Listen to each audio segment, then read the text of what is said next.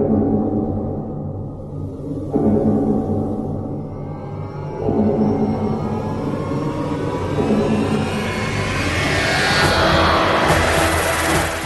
Who fans, and welcome to the Big Blue Box Podcast. My name's Gary. My name's Adam. And we're at episode 197. Yeah, we are. Have you ever thought what it's like to be wanderers in the fourth dimension? Nobody in the universe can do what we're doing. I've reversed the polarity of the neutron flow, so the TARDIS should be free of the force field now. There's no point in being grown up if you can't be childish sometimes. The trouble with time travel is one never seems to find the time. Change, my dear. And it seems not a moment too soon. Unlimited rice pudding, etc., etc. I am the Doctor! Great men are forged in fire. It is the privilege of lesser men to light the flame. I'm the Doctor. This is Rose Tyler. She's my +1. Is that all right? That would be me. Hello. Surprise. Boom. Etc. I'm the Doctor. Do everything I tell you. Don't ask stupid questions. And don't wander off. How can you kidneys? I don't like the colour.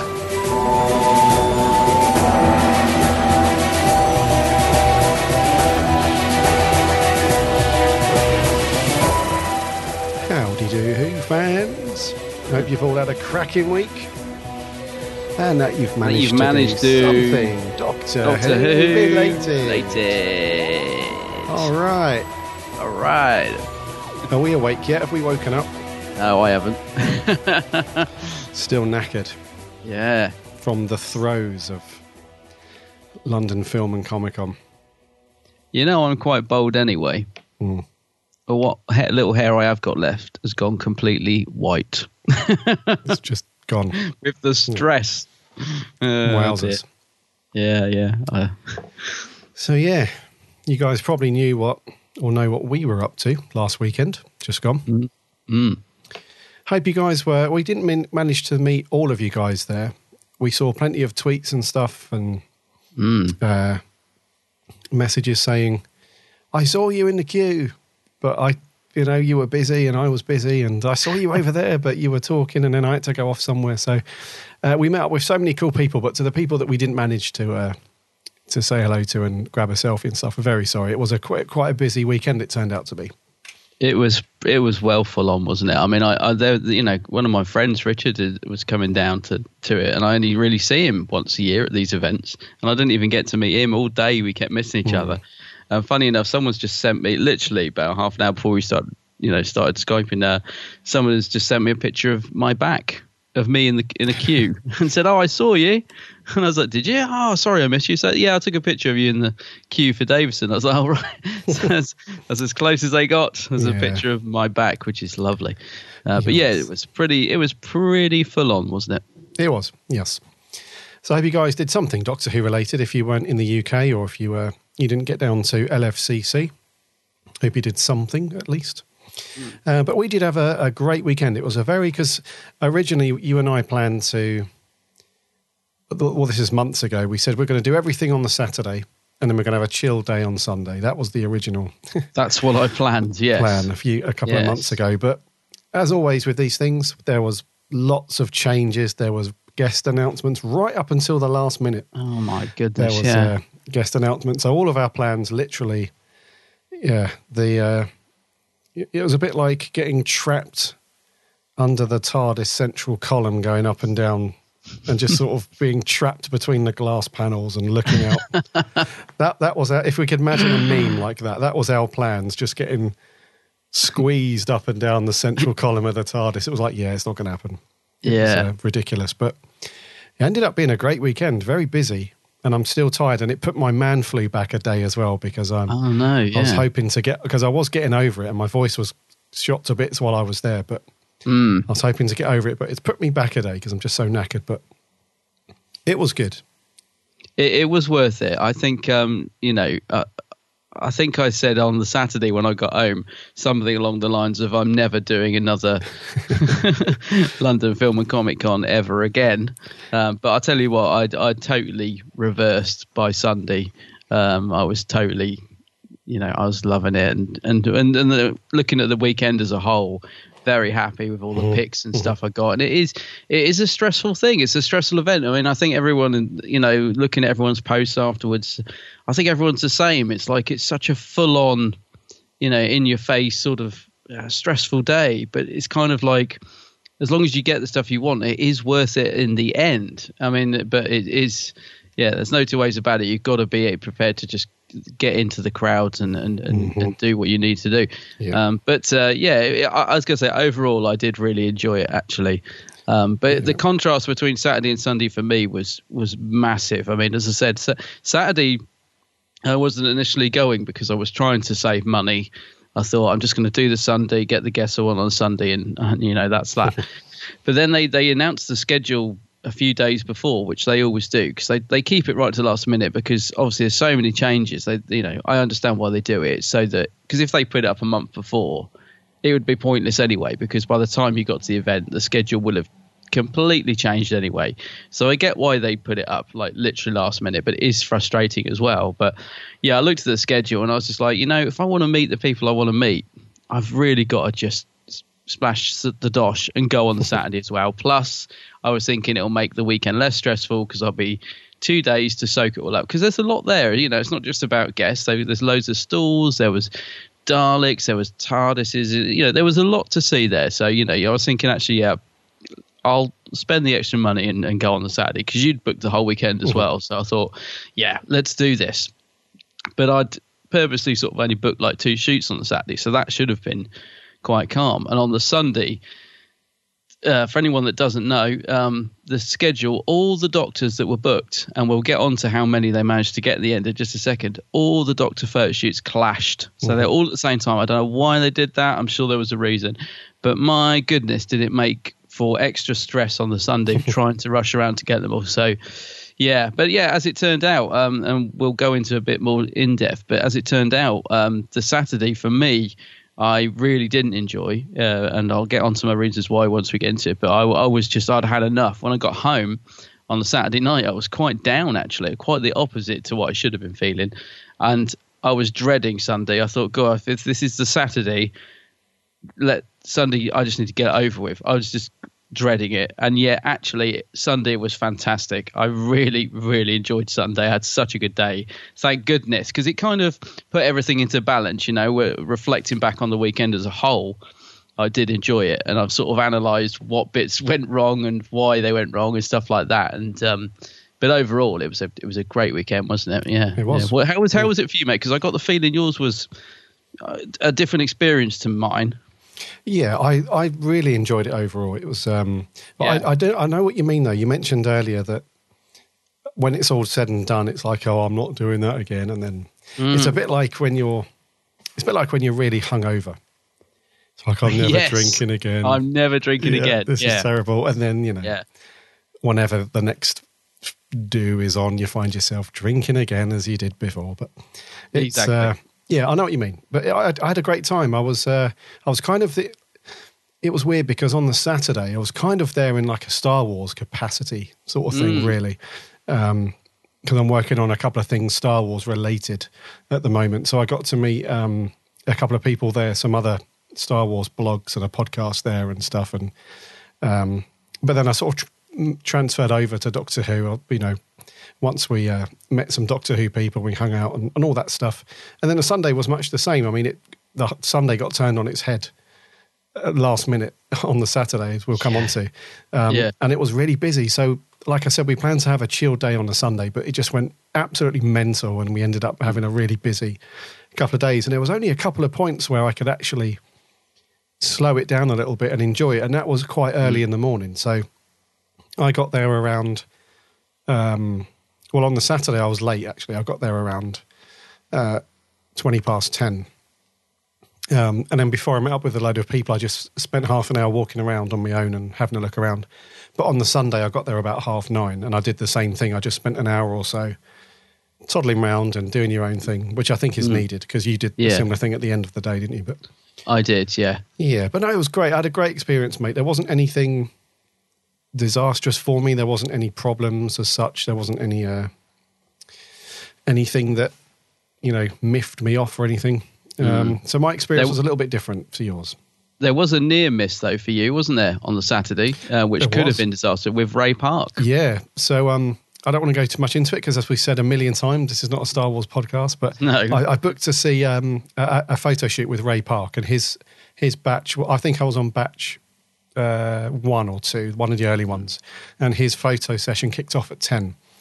And thank God for our good friend Martin Bad Wilf, because he had hooked me up with a press pass, which means I didn't have to queue with everybody for over an hour to get in. I could just zoom straight in. But there was a problem with the train and one was cancelled, so I had to leg it there. And I got there and I was like, I'm here for Ray Park. I'm sorry I'm late. And they were like, I'm sorry, we've just closed it up. He's going to be moving on to signings in a minute.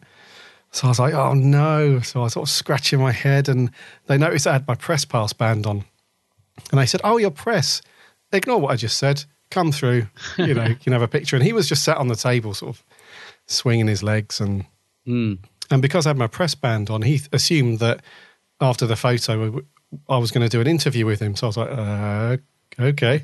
So I didn't have a recording device or anything. I just sat there and had a chat with him for 5 minutes, between sort of 5 and 10 minutes. And it was brilliant because I went from, potential disaster. Oh no, I've missed it, because there's no refunds. If you miss it, no, you miss it. If you miss your photo shoot, you've had it. That's your lot. So I was really lucky. So thank the stars for our good friend Martin. I am at least a couple of points now when we next meet up. But so that was really cool. So disaster averted. Had a really good catch up with Ray Park and a nice photo. And just to let non-Star Wars fans know, Ray Park played Darth Maul, the big red bad-tempered tomato that's in which one is he in? Phantom Menace. Phantom Menace. It is Phantom Menace. Yeah. So well, that's very cool, mate. But we should talk about the Doctor Who guest though, because Showmasters absolutely. Crikey. I mean, they didn't just pull it out of the bag this year, did they? It's quite incredible. Actually, I mean, it may have been chaos and the organisation and stuff and the way it was announced and all that. Putting that to one side for a second, what they managed to achieve was incredible, actually. Yeah. They got every single living Doctor at the event, apart from Jodie and McCoy, who cancelled. Yes. So everybody was there. And I don't know if that's ever happened before. So Tom Baker, Davison, Colin Baker, McGann, Eccleston, Tennant, announced the 11th hour on the Saturday while we're there, which we should go into. Smith and Capaldi, all in one venue. I mean, I still can't quite believe it. And David Bradley, if you want to count him as the first Doctor. Yes, of course. Yep. The lovely David Bradley, actually. Yeah. So, let's just quickly talk about Smith because we couldn't believe... Tennant. I keep doing that. I think it's because it's John Smith. Yeah, so Tennant announced at the last second on the Saturday we were there. So we were in a queue for Ingrid Oliver, I think, getting her autograph when one of our friends come over and showed you her phone and said, Tennant's been added. And you were like, yeah, whatever. And so was I. I was like, don't be silly. He's like, no, he has. Tickets are on sale now. And we were like, what? So everybody jumped on their phones, didn't they, to try and book him because he was announced for the next day, the Sunday. And we're all at this event, and I think everybody at that event was just on their phones trying to book him because the site completely crashed, didn't it?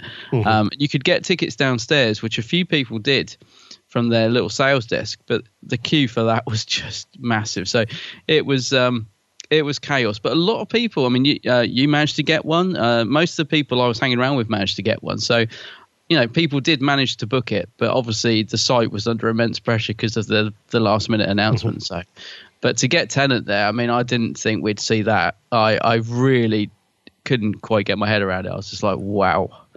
Yeah, I mean, Eccleston was the big one. They managed to get Eccleston to his first convention, but to get Tennant back again. I mean, I don't know. I know he's done Showmasters before, but it's quite some time ago, I think. Yeah. There's a domino effect, really. They nabbed Eccleston. Remember, we had the whole controversy around his pricing and everything, and But then, Matt Smith was announced, and you were like, amazing. Then you booked up. I couldn't believe it. Yeah, it was awesome. And then, like you said, last minute, they somehow got Tennant in. I mean, they must have. I know that the big one that Showmasters do, this big London one, pulls in an awful amount of money, but they must have spent some serious cash on Smith. I was thinking this, yeah. Especially Smith and Tennant, but obviously Eccleston and Capaldi. But yeah, they must have splashed the cash to get those guys in. I was thinking this, funny enough, and I don't know how these things work, but I wonder, do you think they had to wait to the last minute to see if they could afford it? Do you know what I mean? Do you think they looked at what they'd sort of taken on the photo shoot so far with Chris and Matt and everyone and thought, right, we've got enough budget to get him? Or I don't know how these things work because it was so last minute.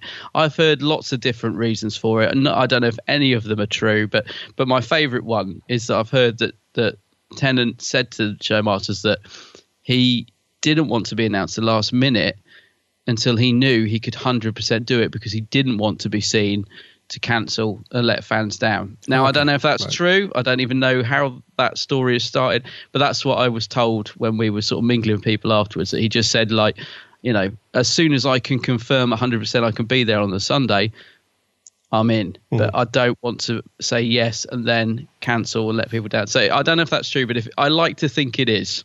I liked it because it was so frustrating at the time to try and get tickets. I like to think there was a good reason for it.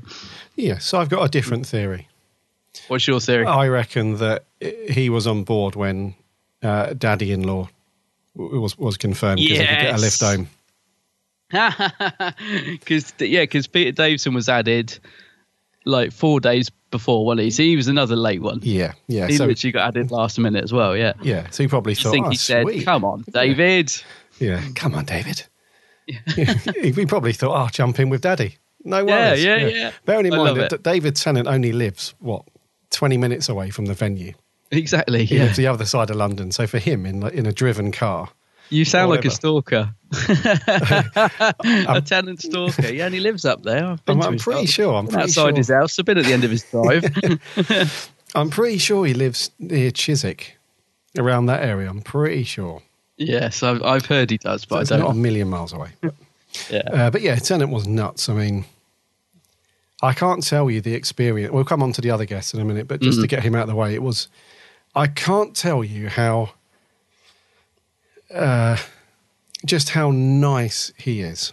And I know we say that about a lot of people, but to me, Tennant really carries the torch in terms of he just gets it.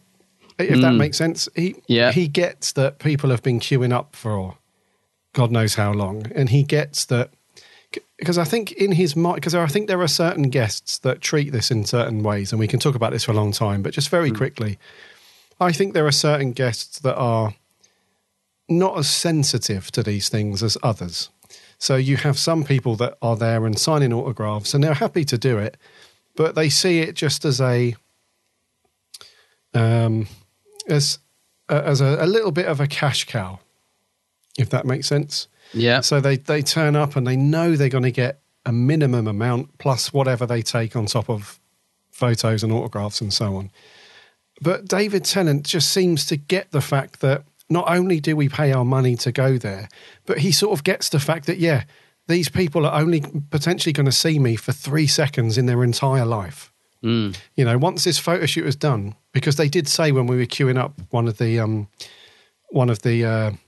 organisers, you know, she was sort of bellowing out saying, this is going to be one of the quickest photo shoots we've ever done. There's no time for handshakes, for chats or anything. You're going to be standing next to David and then you're gone. So it's 2 seconds. And I think David Tennant actually gets that. You know, he knows that, you know, this little, you know, this 10-year-old kid or this 40-year-old man, whatever, is going to see me and stand next to me for 2 seconds and it's going to be amazing for them. And then I'm going to forget them. But they're going to have this moment for the rest of their life. And I think he gets it. And he's just so... I don't know, he just looks you in the eye. And we did shake hands, you know, a lot of people shook hands with him and he looks you in the eye and he says, you know, he's just so humbled that you're paying money to just have a quick photo with him. So the reason why I love Tennant, not just because he's my doctor, but he 100% understands all of that fan stuff. You know, I think it's because he's it. a fan himself, mate. That's what I think it is. It's because he's a Doctor Who fan. So he was probably there. He was in our place once upon a time. So I think he gets it. And I think Capaldi's the same, you know.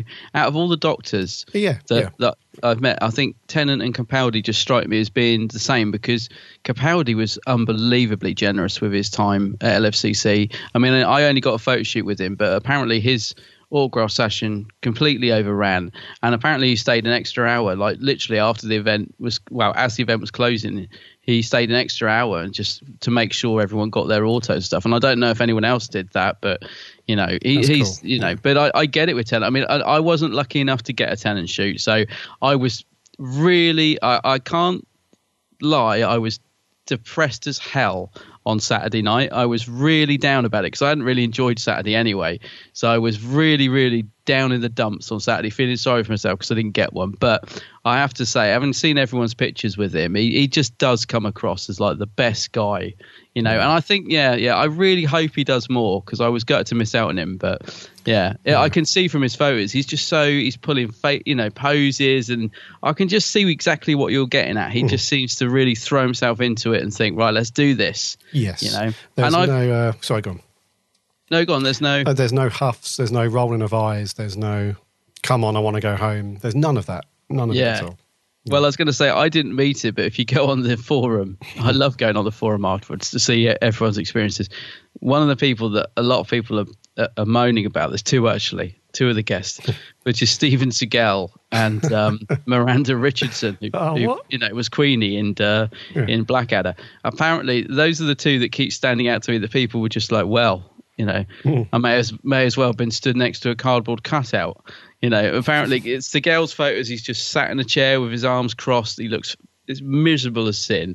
And Miranda Richardson's one's not that better. But so it does make a difference, because even though you meet them for like a split second, you grasp, you know, whether they want to be there, I think. Mm-hmm. Oh, yeah. I think it's true to say that. Like you said, you know, from your Tennant shoot that he just was into it, giving something back. Mm-hmm. You know, I think I've been lucky. I've never been in a shoot where they've been off that I can think of. But I know plenty of people who have. Like, as I say, if you go on the forums, there have been, you know, plenty of sort of prima donnas over the years at Showmaster. You know, Pamela Anderson, for example, insists on having this great big bright light, which completely ruins everyone's photos because they're so overlit.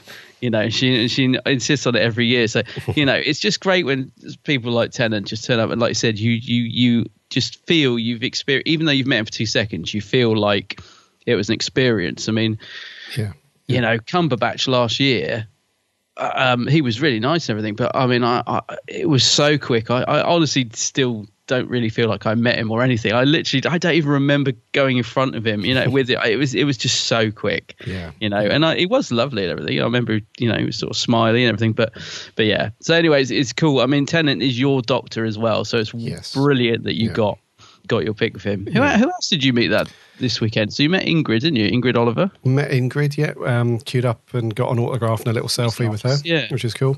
Before we move on, though, I must mention it's really funny, because I queued up with Matt from the Who Addicts YouTube channel and one of our good friends, Jay Kent.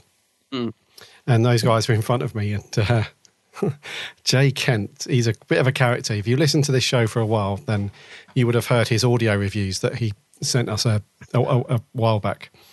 And when he got up to David, he had all I heard was this real funny noise, and saw David Tennant sort of and put his arm around him, and afterwards he said that he planned this really cool few words to say to him, like, it's an honour to meet you, David, and you know, you're my childhood hero. But it came out as just turned to jelly.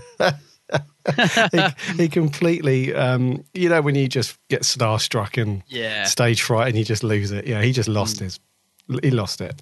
It turned out this big, you know, he churned out this garbled mess of noise, and David said it just put his arm around him and went, oh, you know, and had their little photo, and it was so funny because I could see that happening as well. Jay Kenny's so funny, but so that had me in stitches. It's so funny.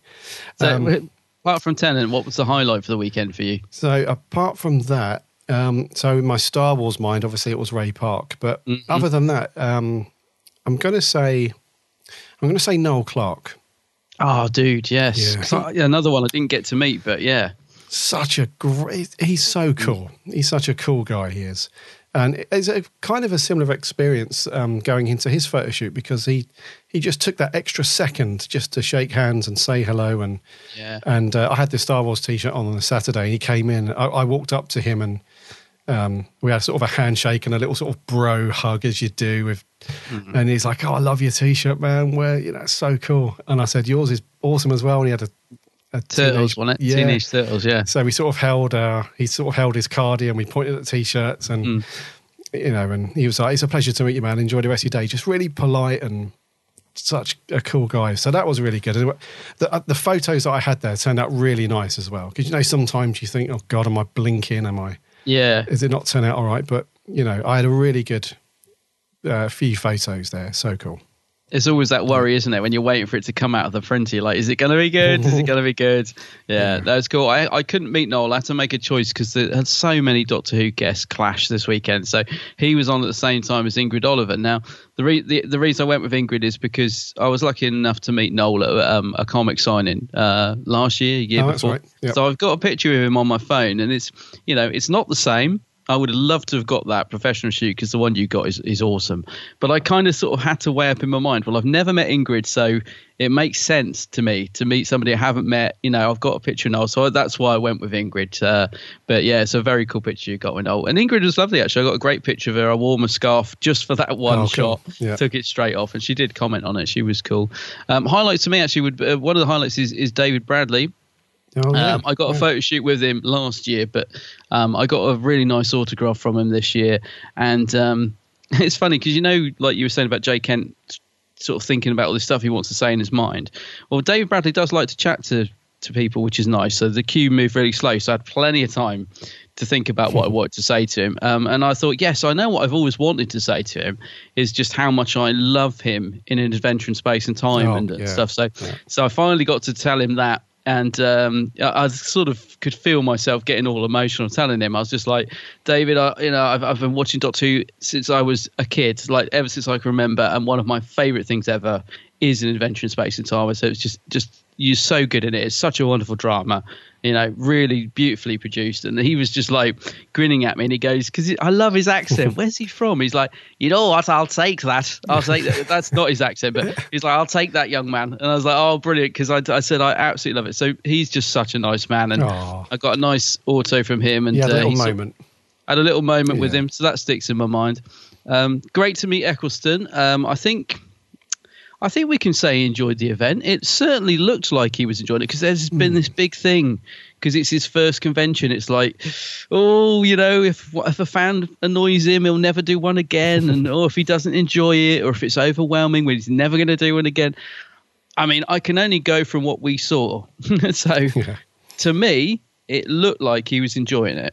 He certainly was very friendly in the photo shoots. There's this great thing doing the rounds on Twitter and Facebook of this video of when him and Matt walk across the hall. I think they're going sort of in opposite directions, back to their booths after the photo shoot maybe. And they he's like, hey, Matt. And Matt's like, yo, dude. And there's this sort of, 30-second interaction between the two of them. And where they're sort of shaking hands. It almost looks like they're having a fight, because they sort of grip each other's hands, don't they, like this. They're actually like, yeah, how you doing, man? But someone's taken a picture at that exact moment. It looks like 9 and 10 are like locked in a sort of arm wrestle sort of thing, doesn't it? Yeah. So it's a great moment that's been captured by so many people, because they're surrounded by people as well. It's literally in the middle of the event, isn't it, that this happened. I think they were just going from one place to the other. So that's nice. It was really cool to see those two doctors meeting like that. And yeah, it looked to me like he was enjoying it. So that's, hopefully that's true, and hopefully that's positive for future events from Eccleston. Hopefully, yeah. Yes.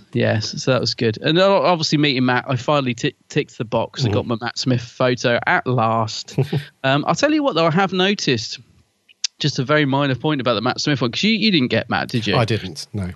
I've noticed his picture, and this is the same with everybody, because the guy in front of me in the queue was like, oh, I got Matt in the morning, but I'm going back to get it again because, look, it's all blurry. And I looked at his photo and I was like, yeah, do you know what? I said, if I just took a glance at that, I wouldn't think anything of it. If I actually look at it, I said, yeah, you can see it's overlit. You are out of focus. He's like, yeah, I'm going to tell him I want it redone. And I was like, okay. So anyway, when I come out, it made me ultra paranoid. So I immediately looked at my photo, and it's not blurred, but I was looking at Ben Letts as well from Host Productions. This was the same, a little bit. The Matt Smith photo booth just didn't seem, I don't know if it was her camera was lower resolution, I don't know if it's the lighting, but it is nowhere near as crisp as like any of the other photos I've got. Oh man! And everyone's the same, and I'm thinking that's weird. It's as if she's on a lower resolution. You know, it's like it's by no means bad. I mean, it just no means bad. It's just when you put it next to my Chris picture, he is like, you can see every wrinkle. Do you know what I mean? You can see every sort of mark on the man's face. But on Matt's, it's a little bit. You know, maybe he's insisted on that Pamela Anderson light. Maybe he's like, yeah, give me the Pam light. You know, I don't know. But yeah, it's not as crisp. But I'm happy with it. I'm so happy to have got a picture with him. And yeah, so overall, it was a good event. I must admit, when I come home, we went down the pub after, as we always do. My favourite bit of the whole day, we all go down the pub, look at our pictures. I've got to admit, I could hear my little heart breaking every time someone got a picture of Tennant out, because everybody, I swear, everybody I was with got a picture with him. So I was a little like, no, it was just one of those things. But yeah, it's like, oh, look at this. All everyone wanted to talk about. Right? It's like he is the Doctor everybody wants to meet. It seems like it's as if like all the others have gone out the window. It's just like, oh my god, who met Tennant? It's just like it's all everyone could talk about. But it is awesome. I mean, just the fact that everyone got to meet all those Doctors at that weekend. It's as I said, Showmasters. You know, whatever you think of it, whatever, they definitely pulled it out of the bag for us Who fans this year. They definitely did, and I wonder if next year is going to pale in comparison, because I wonder. Yeah, I can't imagine they're going to get all of those just by the law of averages and people's schedules. I can't imagine they're going to get all of those Doctors back again in one weekend. I just can't see it. I can't see it, mate. I mean, no. I mean, so for me now, I was going for my shoot. So actually, the only Doctors I need photos with are now that are alive are Tennant and Jodie. So that's thanks to Showmasters. I mean, I don't think I ever thought I'd sort of meet them all in one weekend. Do you know what I mean? I managed to tick a lot of boxes this weekend. So yeah, for me, I'm sort of thinking that's good, because it kind of takes the pressure off me. If they do announce a load of Doctors again, I'm thinking, I haven't got to worry about that because I've got them now. They're in the bag. Just got to get Tennant and Jodie if she ever does them. So yeah. It's a shame they didn't get, because they normally get the usual suspects there. I know Sylve had cancelled. Yeah, but you normally get Nicola Bryant. There weren't many classic Who guests. We said this, didn't we? No. Yeah. They normally get Nicola Bryant, Mark Strickson. Bonnie Langford was there, actually. Bonnie, John Leeson's normally there. John Leeson, yep. Who else is there? Louise Jameson often does them. Sophie does a couple. Sophie Aldred. Sarah Sutton. Yeah. It seemed like they... because that would have been like an epic. That would have gone down as words. My credit card would have broke. I mean, they had a lot last year, didn't they? We said this last year. They had loads of like classic Who guests, and they were all quite cheap. This year, they've gone for the big sort of new series guests. So that's quite nice in a way, because we've had sort of quite a contrast, haven't we, from last year to this year. It was funny though. There was when we were queuing up when we were going off to queue up for Ingrid Oliver's autograph. I think it was then in the main sort of autograph section upstairs. It was really funny because you had like a row against the back wall, and there was some American dude who was in some American series doing an American thing. It was an American dude. And then next to him you had David Bradley. Then you had David Duchovny. Then you had some other guy who was like a big Hollywood star. And then you had Bonnie Langford. And then next to Bonnie you had another big star. So for some reason, I mean, it's not a bad thing, but for some reason they had bundled her in with like these big sort of movie stars and these big Doctors. And she must have felt like, crikey, I've got a cracking seat here. Yeah. So hopefully she capitalised on that a little bit and grabbed a few extra autographs. But it was funny. Actually, it does remind me of what Ingrid Oliver was saying in her talk, because there was only one free talk we could get to this year, wasn't there, which was hers, right at the end of the day on the Saturday. Because last year we went to a great one with McCoy, didn't we? He did a free talk. But there weren't many free talks this year. But Ingrid's at the end of the day was really cool. And the bit that stood out to me was when she talked about the green room at the back. She's like, yeah, we all go to lunch together in a big green room. And she said, I'm just stood there looking around, and there's like, Steven Seagal and David Duchovny eating an egg sandwich, and there's like, Matt Smith, and I was just, no, not Matt Smith because he wasn't there, but you know what I mean? It's like all these people are there, they're all in one room, and I was thinking, God, that Sunday must have been immense with all those doctors in that green room. I mean, I'd love to have been a fly on the wall hearing what they were talking about, sort of Smith going over to Eccleston, oi, why weren't you in the 50th, you miserable old so-and-so? I just can you imagine all the stuff that was going on in that green room? It would have been immense, wouldn't it? I'm surprised that you said earlier that all the photos clashed and stuff because they had all of the that doctors was weird. doing it.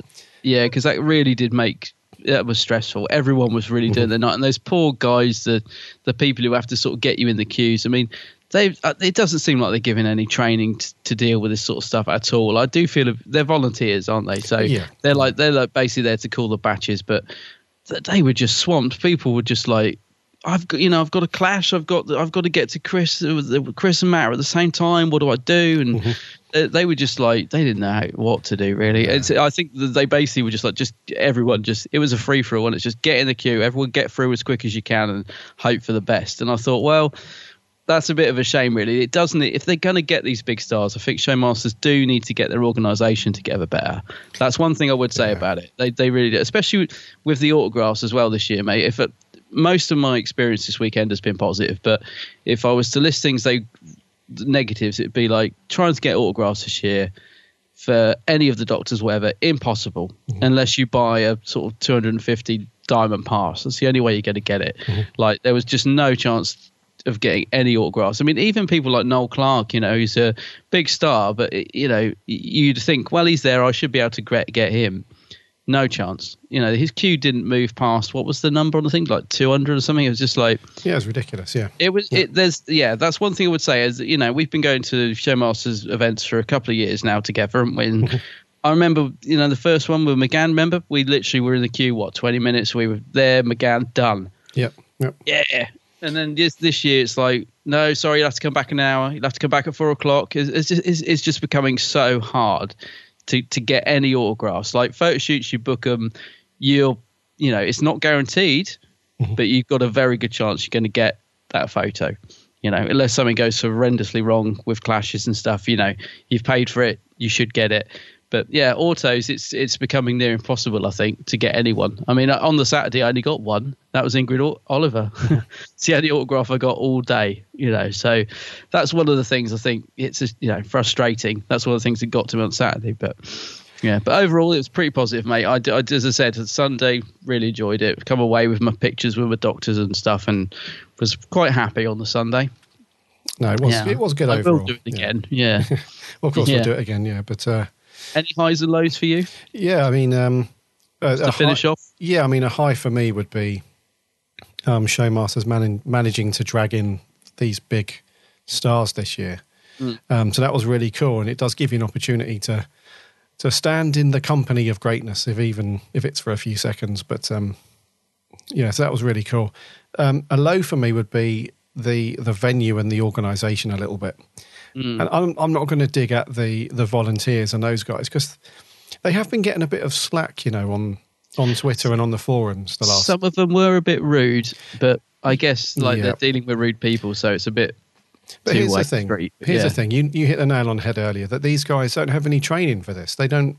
Doesn't seem like it. They're not employed by Showmasters. They don't have go through all weeks before the event. They don't all go somewhere and they say, right, we're going to implement this queuing system and all this stuff. They just turn up on the day, put a t-shirt on and go and organise people.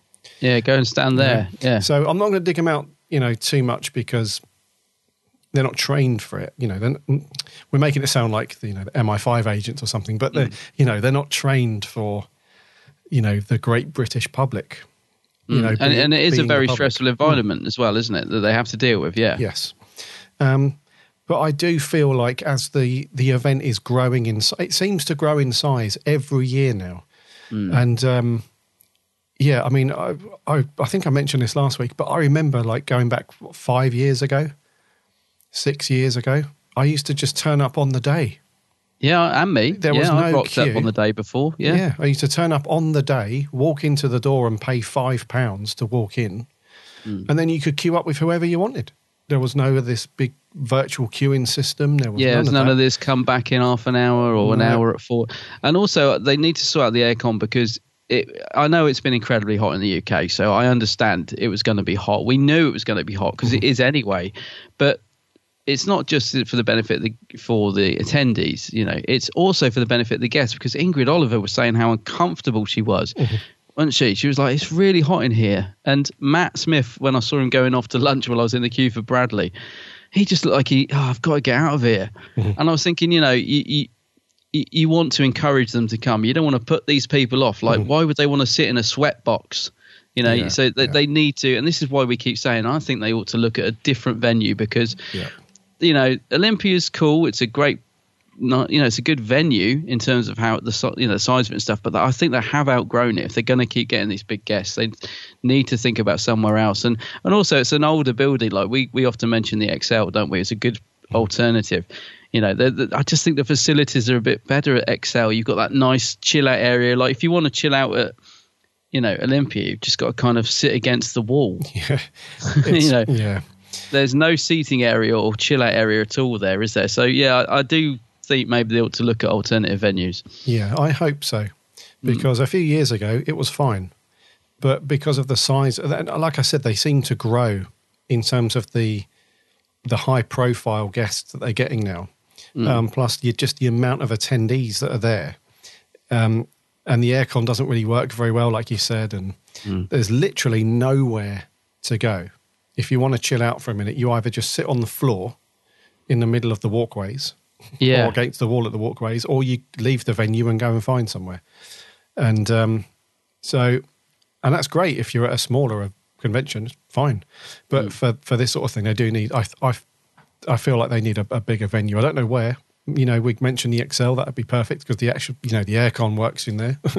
For a start, And I remember when I went to, in 2016, in 2016 when I went to Star Wars Celebration at the XL, that was a massive event. Huge. Like full-scale TIE fighter models in there, full-scale AT-ATs and massive stages and huge, and it felt like it was just a breeze to get around it. It was so much better. So if they can get in there, then that would be excellent. But one thing I will say is that even if they stay at the same venue, they really need a decent queuing system or a different approach to it. Because I'll tell you what, mate, when we were queuing up for Tennant, just about 20 feet away, Tennant was doing his photo shoot in front of the TARDIS. It was the TARDIS shoot. Yeah. And you can see the bulbs going off. And over there, they had a problem, in exactly the same problem that we had queuing up for Tennant, in that they do this weird batch zero thing. Oh, no. That caused mayhem, didn't it? Yeah. So when you book your ticket online for a photo shoot, you can choose which batch you want to go into. So you can try and alleviate clashes. But they just bundle everybody in to the batch zero.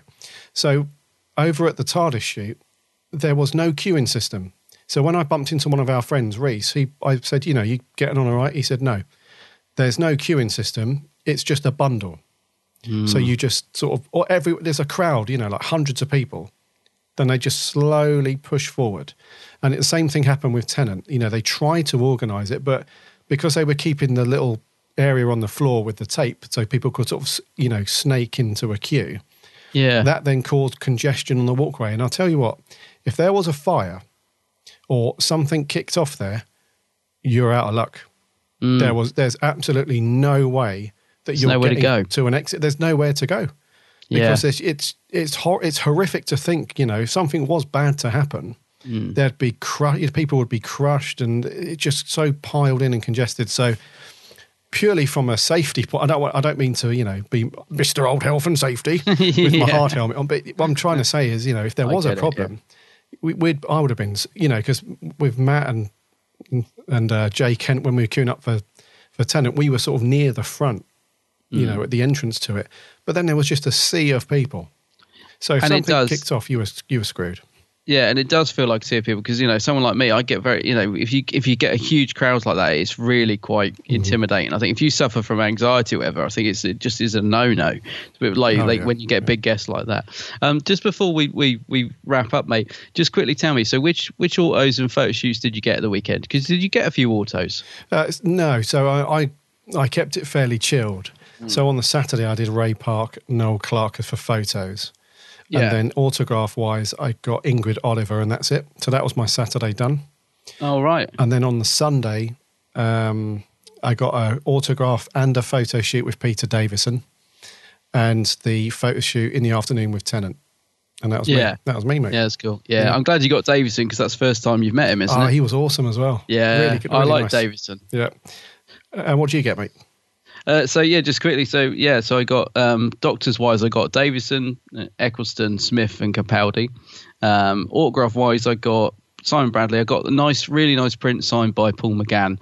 I had to queue up ages to meet him, and I got Ingrid Oliver. I think those were the only 3 autographs I got. And I did meet Arthur Darvill. Actually, I got a photo shoot with him, and not Who related. Oh, actually, no, he was in Doctor Who. Yeah, I got Richard Wilson. I don't believe it. I don't believe it. And I got a really cool auto from him. And you took a great picture. I was so chuffed with the picture you took of the two of us because I met him at Collectomania a few months back. Mm-hmm. Was it this year? I've lost track of the time. Yeah, and I got a professional photo shoot with him, and they just unfortunately caught him just as he stopped smiling, as seems to happen with me a lot. No. All the other shoots, he's like really smiling. So I was always a bit disappointed with that. But you took a picture of us, and he's beaming, isn't he? He's absolutely beaming, smiling. So I was well chuffed with that. So so overall, did pretty well actually. Yeah. I think I'm probably going to. I think I'm still paying for last year's London Film and Comic Con. Actually, I'm sure I'm still paying that off my card. But yeah, this year's hasn't burnt the bacon, but it's burned the credit card. Yes, that's for sure. Yeah, in fact, I'm actually genuinely scared to look. I nearly signed in yesterday to see what it was, and I was like, I can't look. I cannot look. Yeah, it was mental, very pricey, but we'll see how next year goes. See what they can turn up.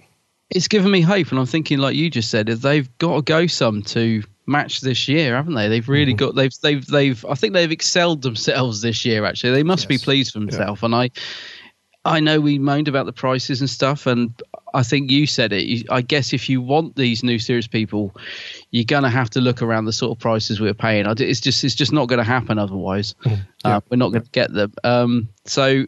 Yeah, although the prices are high, I hope it means we get more of this because, it's really good to see new series doctors at a UK con finally, and to get them all like that was incredible. Yeah.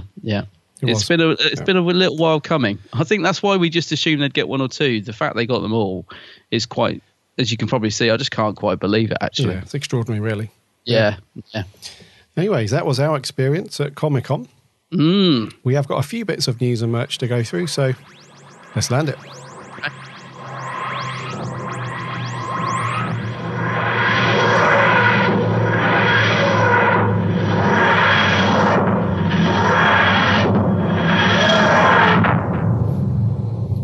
First up, let's fast forward to our new upcoming Doctor.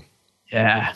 13. We've the BBC have finally released a new promo pic of Jodie titled On Top of the World, and it's essentially her standing on the edge of a cliff by the look of it, looking out onto... Now, I can't quite place this. I'm going to assume, rightly or wrongly, that she's in Wales somewhere because it's very hilly and mountainous, so I'm assuming she's up in the Brecons or somewhere around there, but she's standing on the edge of a cliff. She's looking out, but she's turning around and looking at the camera, and she's got the new Sonic in hand, etc. Yes. But it's nice to see Jodie in a different setting other than with special sort of visual effects being around. Laid over. Yes. And I'm not sure what this is going to be used on. It would have been really nice to have this really for one of the upcoming calendars maybe, or something like that they could throw in, or the horrific design they use for the upcoming annual. It would have been nice to have this then. But always good to see new official promos, mate. It is, and do you know what's standing out in this picture for me is the boots. The boots. Yeah. I'm loving her boots. She's like rocking these. What are they? They're like... they're kind of like... they're just... Well, they look like men's... what do you call them? They're not Doc boots. Martin type boots, are they? But no, they're like a cross between sort of Timberland boots and sort of smarter boots, if you like. They haven't got the really big, thick rubber soles or anything, but yeah, they're just sort of normal brown sort of ankle boots, really. But they look like men's boots to me. They do, but I'm loving it. And funny enough, ever since because there was a lot of 13 Doctor cosplays at LFCC, weren't they? And actually, do you know, I'm really starting to love the costume. A bit like the Sonic. Even the Sonic's growing on me, and I hated it when I first saw it. But actually, that's the thing. We got to compare the UK and the American toy, didn't we? Yes. Of the Sonic LFCC, because two of our friends have got the US one, and then one of our friends has got the UK one. I don't know if did you get to see the UK one? Yes. I've got to say, now I've seen the two together, I'm sorry to say the US one is much better. It's much smaller for a start. Yep. It's more like the actual, the UK one's just like a big old plastic toy. It's a shame. Anyway, I digress. This new promo image, I'm liking it. I'm loving the coat. I'm just loving our new Doctor, and she's not on screen yet. Please be good. I'm loving her already, so I hope she's good. I'm trying not to get too. I don't want to be disappointed, but yeah. So yeah, it doesn't give us much to go on. It's just her standing on a rock, but it's nice, like you said, to see our new Doctor there in a new promo shot. That was in the new issue of Doctor Who magazine. Actually, it was the first page you opened up, and that was inside it was that picture. Oh, nice. Which was cool. And just to quickly say, actually, the Doctor Who mag have been doing this text-free covers from the new issue for subscribers. Oh, you got yours? Yeah. I got mine, and actually arrived in good condition, unbelievably, because they normally arrive battered. It's really nice, because I wasn't sure if I wanted it or not, but the new cover with Jodie on the front of this month's issue is lovely, and actually as a text-free cover, it's really good, so I'm liking that. Yeah, so loving our 13th Doctor and our promo picks. On to some sad news. Alan Bennion, is that how you would say it? Bennion, yep. Bennion has sadly passed away at the age of 88. And Alan appeared in 13 episodes of Doctor Who, playing lots of different Ice Lords and 3 serials featuring the Ice Warriors as well. So sad to see he's gone. So he was in the Seeds of Death, Curse of Peladon, to mention the Monster of Peladon as well, obviously, and as well as Doctor Who, he was in lots of other TV shows as well, like Sexton Blake and Juliet Bravo. Do you remember Juliet Bravo? Oh gosh, what happened to Juliet Bravo? Yeah. And Z Cars. Everyone's been in Z Cars, haven't they? Everyone from Classic. And things like that. So sad news. Alan Bennion, our one of our Ice Lords, has gone to the ice planet. Sadly passed. Yep. Yeah, sadly passed. Yeah. Yes. So that's all we've got for news. Now we need to get our metal friend in to see what the bleed now he's got. Has he got anything good? Let's have a look. Merch corner. Merch corner. Merch corner. I don't know whether to be impressed or disgusted. It's a bit rubbish, but it's pretty. It's very pretty. Well. You can but hope. Now, I'm not liking the fact that when our metal friend, Grumpy Dalek Tat, dropped this on the floor earlier, he gave a little chuckle as he wheeled himself off. He did. A little electronic chuckle. Because he knows. He knows the situation with this particular spin-off. Yeah. Class. Oh, every time I just wish it would go away. Even just saying the name, it's like, God, it's still there, lingering around like one of those flies around my drink. It's just still there. Well, we perhaps shouldn't judge prematurely. Go away! Sorry, I'm doing Tegan from the Mara. I've jumped ahead. Yeah. We potentially shouldn't judge too prematurely because we have got the Big Finish Adventures of Class to look forward to. True. So that could be cool. Right. Maybe Ace could literally save the day with that one. But not going too far ahead, we have got some Class-related merch coming very soon in the form of its soundtracks. I know, mate. I know. So, if you like the music from Class, then you'll be able to order it in 2 versions, no less. So you can pick up the standard CD, and you'll be able to... Oh, no, sorry, the CD is the bonus disc to something else. My apologies. It's confusing. I must admit, I had to read this twice. I think it's a CD release with bonus disc. Yes. Well, no, it's the you can't buy the CD on its own. I don't think at the moment. Let's get to the main I'm confused. point. Yeah. So the main point is they're releasing the Class soundtrack on limited edition vinyl, which looks kind of nice. It's got it's like a 2 LP set. One's bright orange, one is bright blue, and you get the bonus CD with that. So you'll be able to have both formats, I suppose. So I can't remember any of the music from Class. I don't know about you. No, I can't. I can't remember any of it at all, apart from the awful theme tune. I can't remember any of the music. One thing I would say, though, is it's Blair Mowat who did the music for it. And he did the music for those little promo bits for Series 10 of Doctor Who, you know, with them walking through the library. And the music for that was great. And I seem to remember the music was... I don't remember the music in it, but I think it was all right. Because I quite like Blair Mowat's music. I just can't remember his Class music. So I don't know. There's a chance the music might be good. And I am going to say this. That cover to the vinyl is gorgeous. Really cool. I don't know who's done that. That is a really nice cover. Yeah. And also, it's one of the vinyls. Is it blue or purple? Because I'm colourblind. Blue. Yeah. Blue and orange. Yep. Yeah. So the vinyls are coloured. Now, despite my lack of, despite the fact I don't like Class, this looks gorgeous. It's a beautiful piece of merchandise. Just a shame it's for such an awful show, but the music might be good. Because I like Blair Mowat. So yeah, do you know what it might be? It's weird. I kind of want it. I do want it, but I don't want to have anything related to Class in my collection because I didn't like it. But I kind of want this. It just looks like a really nice piece of merchandise. No, I agree. It's a beautiful, especially the cover. We haven't got any pictures of what it looks like on the inside, but I'm assuming as you open it up, it's got some more nice artwork in there, perhaps. But the cover's beautiful, and it could be very good. But the problem is, I don't remember if it's any good or not. So no, I don't either. No, I don't know. But if you head over to doctorwhomusic.com/class, you'll be able to check it out, and you can't pre-order it just yet. You can sign up, you can put your email address in and stuff, so that when it does come up to be, when it does become available, you can order it then. But yes, isn't it weird? This is coming out so long after Class was on the TV, and also it kind of, we still haven't got a soundtrack for Series 10. But we're getting this. It all seems really odd.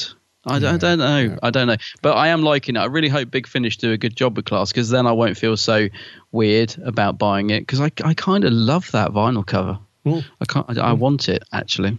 And maybe the music's good, so I might get this, actually. Maybe.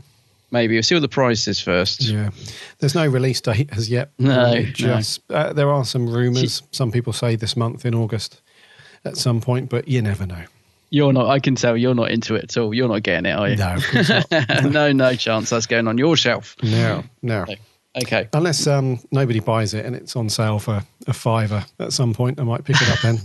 I don't think so. No. So that's news and merch. Let's crack on with our review this week, buddy. Oh, yes. Classic Who, hit me. Stay away. It's Tegan is in full force this time in the Fifth Doctor story, Snake Dance. A toast to the Federation, in the person of this charming lady.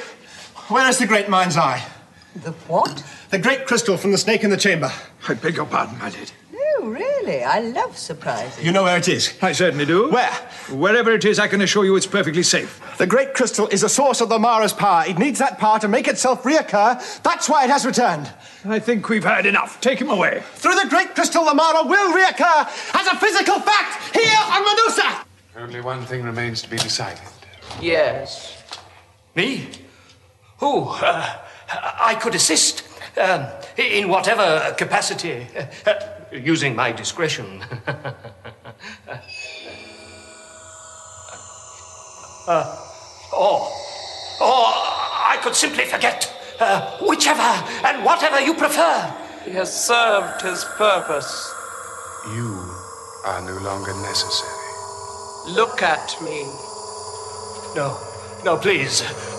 What are you doing? Look at me. No! Look at me. I'm not going to harm you. Look at me.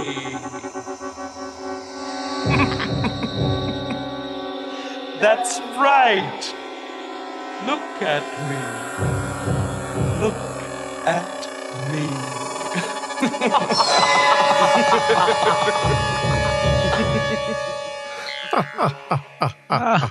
Lots of evil laughter in this one.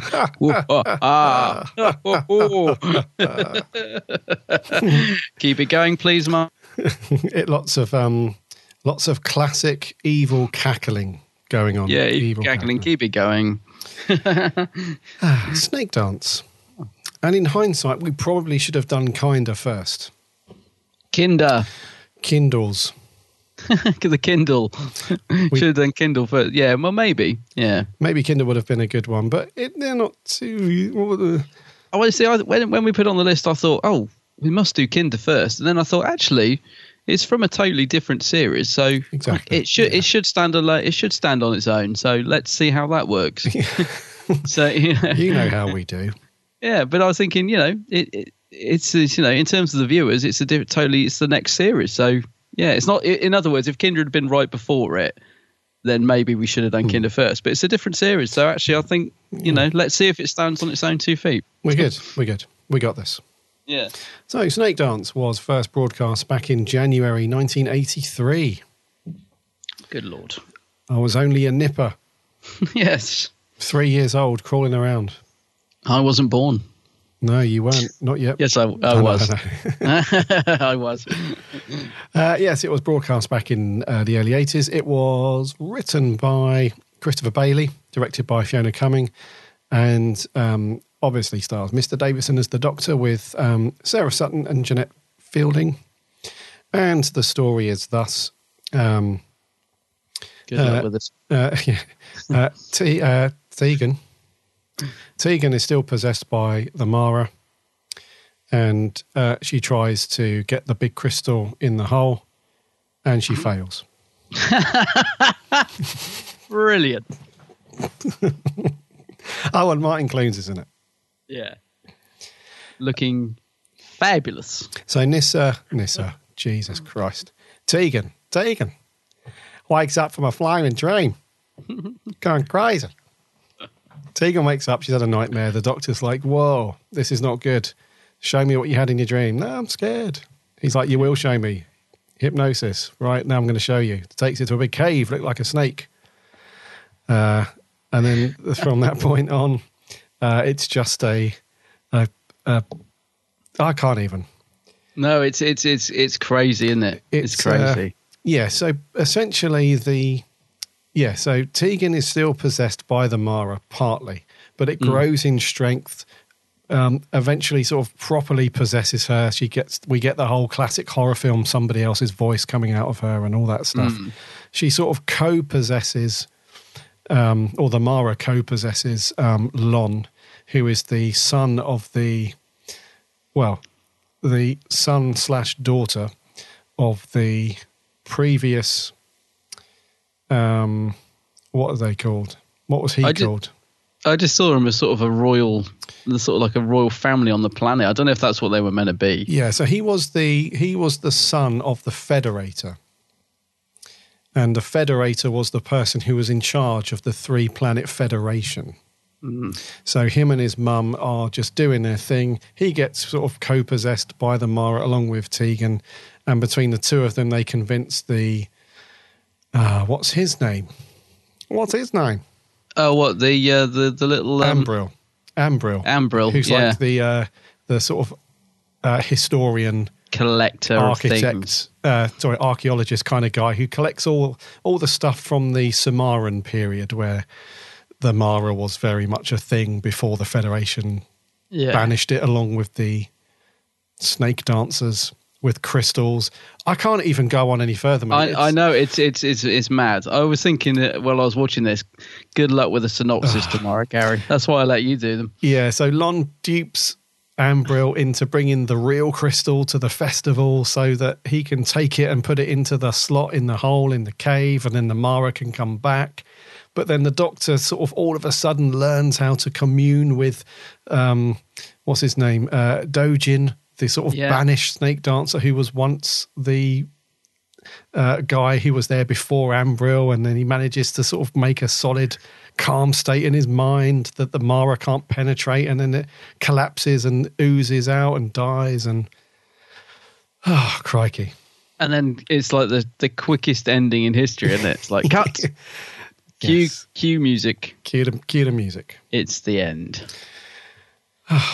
That's Snake Dance. It's a 4-parter that should be a 2-parter, basically.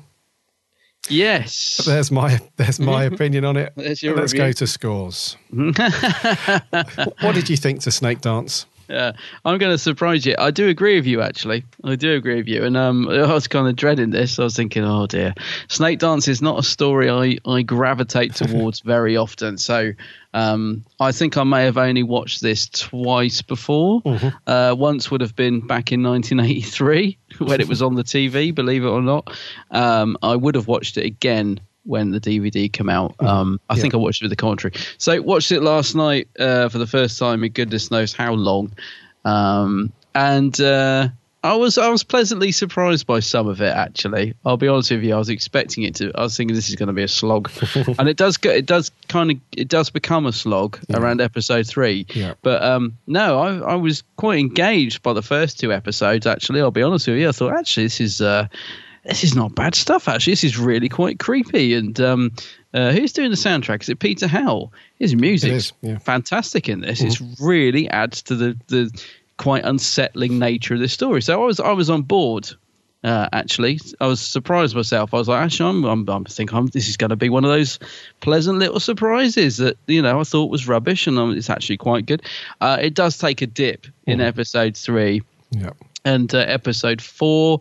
it is better, but it does end really abruptly. But what I'm going to say is, so overall, I actually quite enjoyed this an awful lot more than I was expecting. But I will say this: you have to be in the mood for it, and it is not one for the casual viewer. Not at all. No, because half the time I didn't have a clue what was going on, and the reason I enjoyed it was because I was sort of I liked the whole. I thought Tegan was given something good to do for a change part, it's a juicy part. So I was so there were bits of it I really enjoyed. There's some nice performances in it as well, actually, which I hadn't sort of remembered, which we'll get into. So it wasn't the shambles I was expecting, but in terms of I'll introduce you to Doctor Who. I've got a good story for you. This is not one of them because it's, as I said, it's not for the casual viewer, and I still don't really understand. I mean, we keep cutting back to this guy in the desert. I'm still not sure how the Doctor finds him. Anyway, it's as confusing as hell.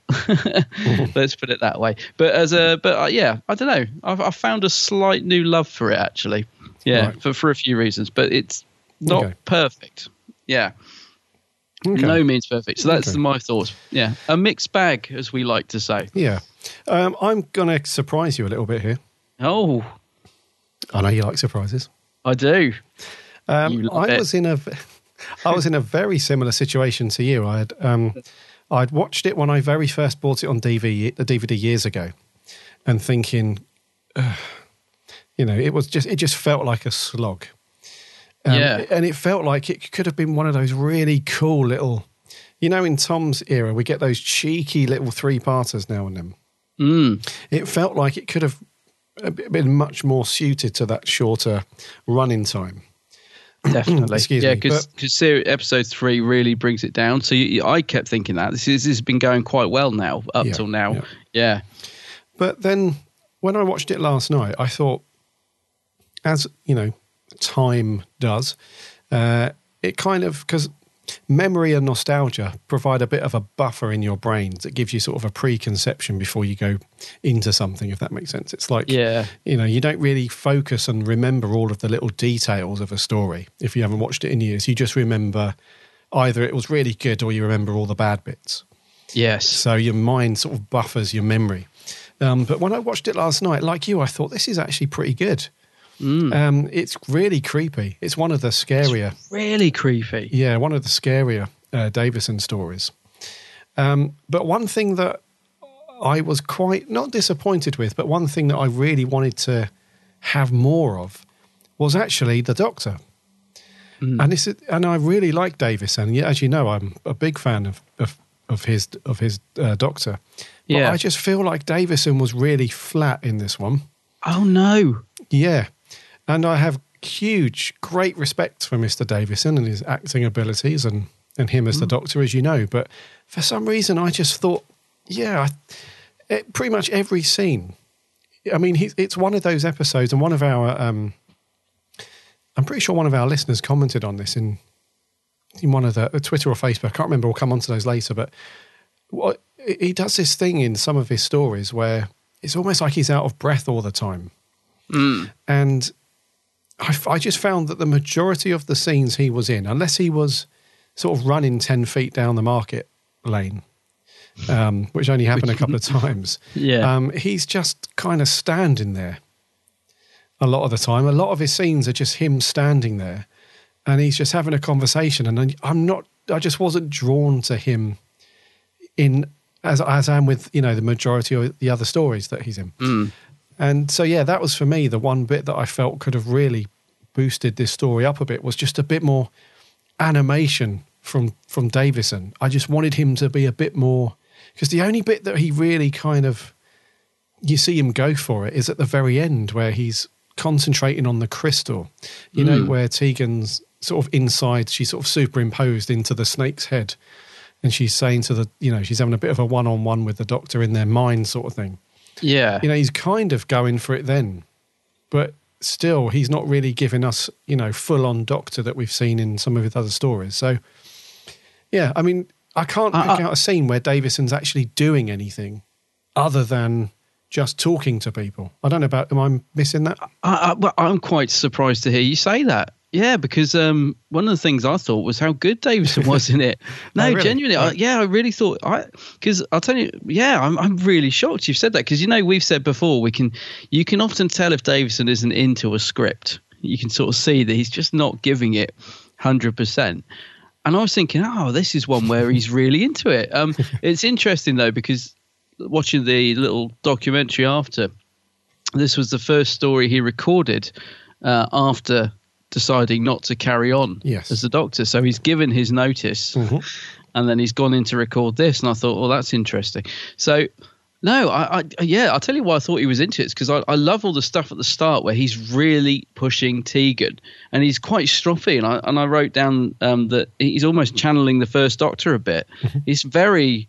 Because people often say, Davison's really dull and needs, and I was thinking, I thought he was quite strong at the start because Nis is telling him off all the time. Doctor, you're going too far, He's like, no, cut, I thought he was really into it. And he's, I don't know. I didn't get that at all, mate. I thought he was really good in it. The only thing I would say is in episode 3 where they're in that prison for nearly the entire episode, he that does get dull and he, like you said, he's doing nothing and he's just he does look bored, but then I think the viewer's bored because oh come on, they've been in the prison the whole episode, get out.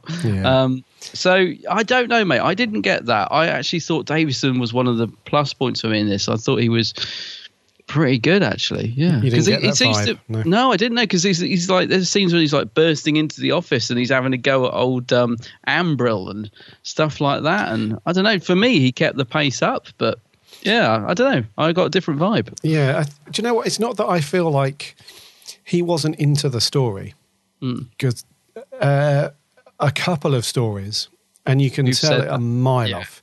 You can tell when he's not.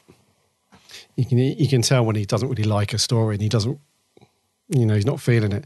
And I'm not saying that he had that same feeling on this. I just felt like he was in the same, like the beginning scene when he's in the TARDIS and he's really, like you said, pushing Tegan to go into this, deeper into a dream and stuff. Yeah, he's good. Don't get me wrong, he's good. And at the end, when he's focusing on the crystal, he's really going for it and stuff. But for me, I just felt like the majority of the scenes that he was in, he's just standing there with his hands in his pockets the whole time, and he's just talking normally. I just felt like I just wanted a bit more. Selfishly, I wanted a bit more McCoy, Matt Smith about him, if that makes sense. Yeah. I just wanted him to be animated more instead of just walking through the scene with his hands in his pockets, which he seemed to do an awful lot, and just talking a lot. I just wanted more out of him. Yeah, I get it. It was because it's quite a limited in its sets as well, isn't it? Story like you said, that Market Square. They've only got that one tiny little set which they use a lot. Yeah. The cave and the TARDIS at the begining. It's very, very limited in terms. It's quite, what's the word I'm trying to find? Restrictive. Yeah. It's I do get where you're going, but yeah, it's interesting because as well, this is from series 2 for Davison, so it's Davison's second series as the Doctor, and he's famously on record as saying, isn't he, that he sort of, this is where he decided, no, I'm going, and then he did series 3. And he really liked a lot of the stories in Series 3. And he said, didn't he? Like, if I'd have got more stories like that in Series 2, I probably would have stayed. Mm-hmm. So I think you're right. This is the sort of series where he perhaps was thinking, right, yeah, I'm not sure. I've done a series. I think I'm off already.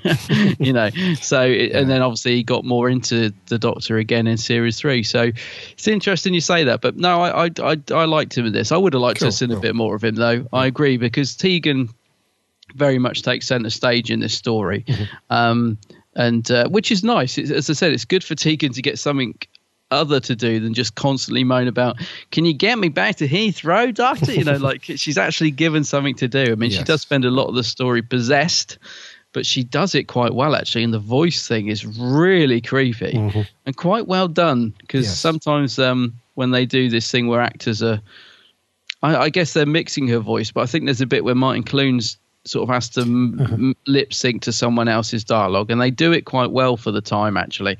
It is chilling. It's properly creepy, but it's just that, unfortunately, by the time we get to episode 3, they start, and I think this comes back to what you're saying about Davison, they start sort of doing the same things over and over again. So, like, Tegan starts saying for the 100th time, you will obey me, sort of thing. You do what I say, and you sort of think, yeah, we get it, you're possessed. We need to move the story on a bit now. And Davison's locked in that prison, and he's run around the Market Square 400 times. And so, yeah, it does start to feel a bit repetitive, I think, by episode 3. Yeah. So, I can see what you're saying about the Doctor there.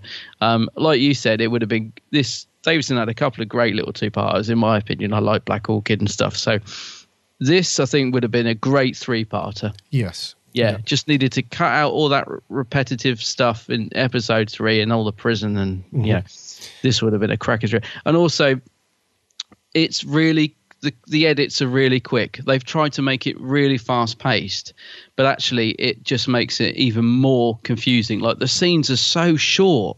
Every little scene just cuts. They have a couple of words of dialogue, cut to another thing, back to that same shot, back to it cuts far too much. And I'm watching, and I was thinking this all the way through, like, it's really fast paced, but actually it's too fast paced because it's confusing as hell. And I watched a little making of documentary, and the writer Christopher Bailey said, he kind of wrote it. He's more experienced in writing in a sort of play style.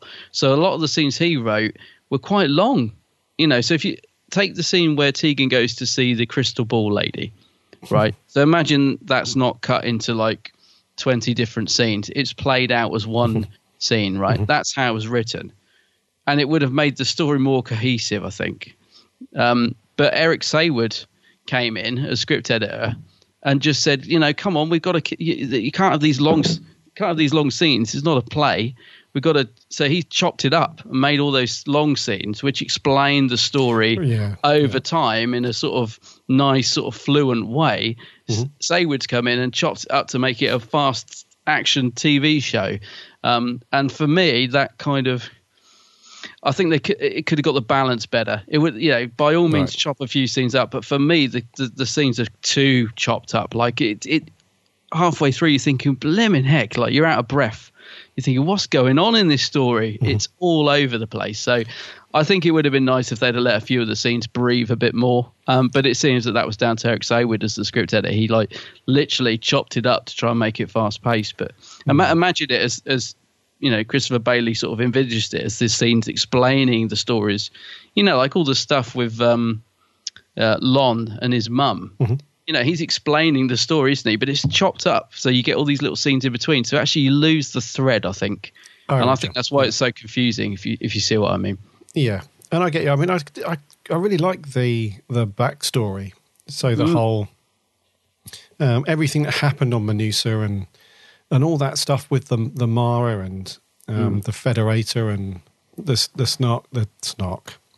The snake dancers and all that stuff. It's creepy as hell. Yeah, it's cool enough. It was a really cool sort of almost historical element to it. Sort of fictional, history that's being fed to us, which is really cool. It just seemed to go on for a long time.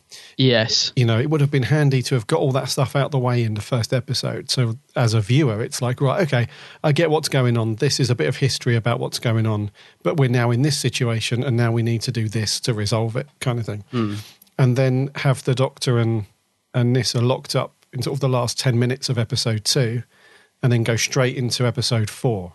That would have been a cool story arc, because I'm pretty sure that in episode 3 not a lot happened anyway. No, it's not. It's that's what I mean. They just keep doing the same thing over again. It's Tegan possession, Doctor in the cell, Tegan possession, Doctor in the cell. A little bit more explanation about the statue, which we've already heard. It does. It just keeps going over the same themes in episode 3. And like you said, we already know all that. So get out. Just get rid of that stuff and cut to the chase. Yeah, because it's like you said, the actual backdrop and story I think is really good in Snake Dance. That's what surprised me about it. Now I've kind of reevaluated it and sort of I probably zoned out a lot, I think. I mean, I certainly wouldn't have got this as a kid, mate. I would have been what was it, 1983? Yeah. So 7, 8 years old. I wouldn't have had a clue what was going on at that age. I literally wouldn't know what was going on. I mean, I don't know what's going on at this age. You know what I mean? It's like, so to rewatch it again, there is a good story there, but man, I would not have got this as a kid. No. I can only barely get my head around it as an adult. So, but it is good. Like I said, once you do get the flow of the story and all the stuff with the Mara and the fact it's 500 years later after Kinder and all that stuff. So it's good stuff, really. The actual story, it's just, I'm not sure it's quite translated onto screen 100%. Yeah. And we did have sort of another element in there, the sort of kind of espionage. The character Chela, played by Jonathan Morris. Yeah, he was quite cool. We had him who was sort of bought into the whole snake dance thing and the crystals and all that, and it was sort of at odds with Ambril, because Ambril, he just dismisses the whole lot every time, doesn't he? He's like, oh, it's a load of nonsense, Yeah. And Sheila's more like, actually, no, there's more to it. And these little clues pop up. And a really weird scene as well, where Ambril basically finds a really big clue to the whole thing. That was, he finds the diary or the ledger of Dojin, his predecessor. And on the last page, he recounts something that the Doctor had said to them, and it all sort of matches up. And it's like, hold on a minute, this is the clue. Yes. This is the thing that's going to link it all together. And even then, he's like, oh, it's still poppycock and all that. So silly old fool. Yeah, so you have that going on with Chela as well. He's not really a supporter of the snake dancers, but he kind of he has a feeling, doesn't he, that he believes. He's a believer almost. Yeah. And, so he sort of aids the Doctor in for a little while in episode 3, and busts them out, and then eventually and on they go. Yeah. So I mean, that forever as well. But so we do have these other cool little elements in there. that run alongside the main story, because we also have Lon's mum, don't we? Yeah. Tana.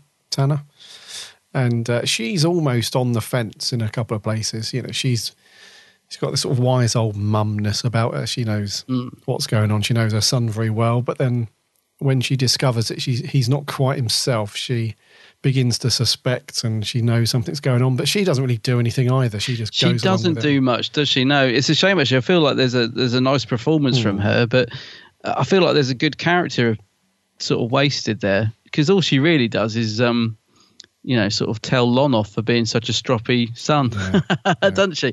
She's like, "You coming to the party?" "No, I'm not." "Oh, stay there then, you miserable so." So yeah, but I actually thought she did quite good in the part, and quite, just a sort of wasted character, really. It didn't go anywhere. Like you said, doesn't get nothing to do at all, really. Yeah.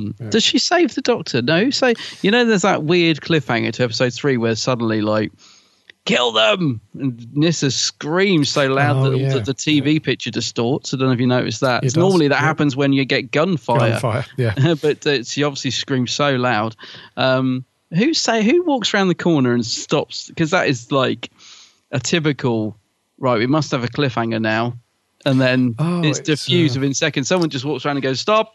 Yeah, and then that's over. They're not getting killed.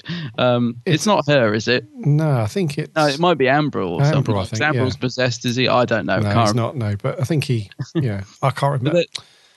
I can't remember. I guess it's a shame actually, because one of the things I thought when I was watching this yesterday was the first cliffhanger is brilliant. I was like, when it finished, that crystal ball explodes with the skull coming out, I thought, blimmin' heck, this is good stuff, actually. Why have I not, why have I not watched this? But, why do I consider this so bad? This is really good, because it's a great cliffhanger to episode 1. Can't remember the cliffhanger to episode 2. Maybe it's not that good. Can't remember it. And then you get the sort of really typical Doctor Who cliffhanger to episode 3 with "kill them," and then it's like, no, stop. Oh, okay then. Yeah. And so it's a shame actually. It does fizzle out. Actually, the more I think about it, it does fizzle out, doesn't it? It's all, there's all good stuff in there, but it just doesn't quite grasp all those brilliant elements and pull them together. It's funny because the ending is so abrupt as well, because the story massively overrun. Which they just literally had to cut the end scene off, so it just ends, doesn't it, with Davison saying to Tegan, "It's okay, the Mara's dead." When it cuts but there was a whole 2-minute scene of explanation after that, which I think was really needed. It was. You do it does end, and you do sit there and think, what the blimmin' heck was all that about? What was that about? And then they do slightly give a recap at the beginning of the next story. Is it Mordrin Undead? Mordrin Undead. Yeah, so for the faithful viewer that stayed on for that one, they do give something to you about this story. But yeah, it's a shame. It massively overrun. And I think that they should have cut stuff out of episode 3. I know I keep banging on about it, but it needed the explanation and stuff at the end, which they had to cut for timing reasons. I don't know why they didn't junk half the prison stuff and put that in. It seems strange. Maybe they just couldn't get the cliffhanger in the right place if they did that. I don't know. But yeah, it does end very abruptly, this story, because of it overrunning. It does. And it does end very sharply as well, because the Mara's sort of manifested itself as a physical snake at this point, hasn't it? And yes. And when it can't take over the Doctor's mind, and the Doctor defeats it with the aid of Dojin. Yeah, via the crystals, and the snake sort of falls to the ground, and it's got this pink ooze coming out of it. They've tried to make it look like it's it's dying right there, and the Doctor sits next to Tegan, and she's crying her eyes out. She's a good performance from Jeanette Fielding. She's really sort of bawling her eyes out, and but yeah, it's just the Doctor says, "Oh, don't worry, it's over now." Cue the music. It literally is like that, isn't it? It's kind of, and it almost sort of dilutes the impact of what we've just seen, because it does, because you're like, what? Yeah, because it's a bit like it's a bit like being held at gunpoint when you're out somewhere, and then you think you're going to get robbed, and this is going on for 5 minutes, and then the person lifts up their balaclava and it's your mate, and he's like, "Oh, I'm just joking," and then you go off and have lunch. It's sort of, everything, that horrific ordeal you've just been through is now just a joke because it's your mate saying, "Oh, it's over now, it's fine, it was just a prank." Just a like, joke. "Oh, whatever, you," and then you're off. It kind of feels like that at the end. It's like, because the Doctor's essentially just saying to us as the viewer as well, "Well, that story's done now." Yeah, that's what it feels like. It's like we've entertained you for a little while, but yeah, we're off now. That's that then. Sort of, off we go. Yeah. If you do want to see the scene that should have been at the end, thankfully it's on the DVD, so you can watch it how it should. Well, you can watch the scene that would have gone on the end and finish the story if you want to. It's about 2 minutes long. It's on the DVD, so yeah, it would have been nice to have included it, but back in the day they got to keep it under 25 minutes. So sorely needed. Chop. Yeah. And I like the whole festival thing that was going on as well. So the whole point of the big street festival and stuff that was going on and all that. So the whole planet is basically in like its 500th sort of celebratory year, if you like, of the Mara being destroyed. So that's why there's a lot of sort of circus stuff going on, and crystal balls and House of Magic Mirrors and all that malarkey. So I really liked that as well, because it just sort of aided to the whole history of everything. It sort of brought a bit of credibility, because it would have been very easy for one of the actors just to say, "Oh yeah, we're celebrating 500 years," and then you have to buy into it, and then you didn't see anything to back it up. So I like that the whole place is going through it, and we get it ties it nicely into Kinder, doesn't it? It does. All that. Yeah. Like, you don't have to know about Kinder, but it does tie it nicely in if you do. Yes, yeah. And we get some exposition as well at the beginning between Lon and Tana. So she's sort of telling us, as well as him, the story of that stuff, because he's got that sulky, miserable, spoiled royal bratness. Spoiled brat. Going on, and he's like, he's almost like, "Tell me a story, I'm bored." So she gives him the story of all of that stuff, which is kind of cool. So I like how they sort of fleshed out it was a shame that they, obviously being Classic Who, they didn't have enough budget to build any larger sets. But what they did build was reasonably okay, just a little bit restrictive and claustrophobic at times, because the sets were really narrow as well. Like the street scene with the stalls and little circus tents was really narrow.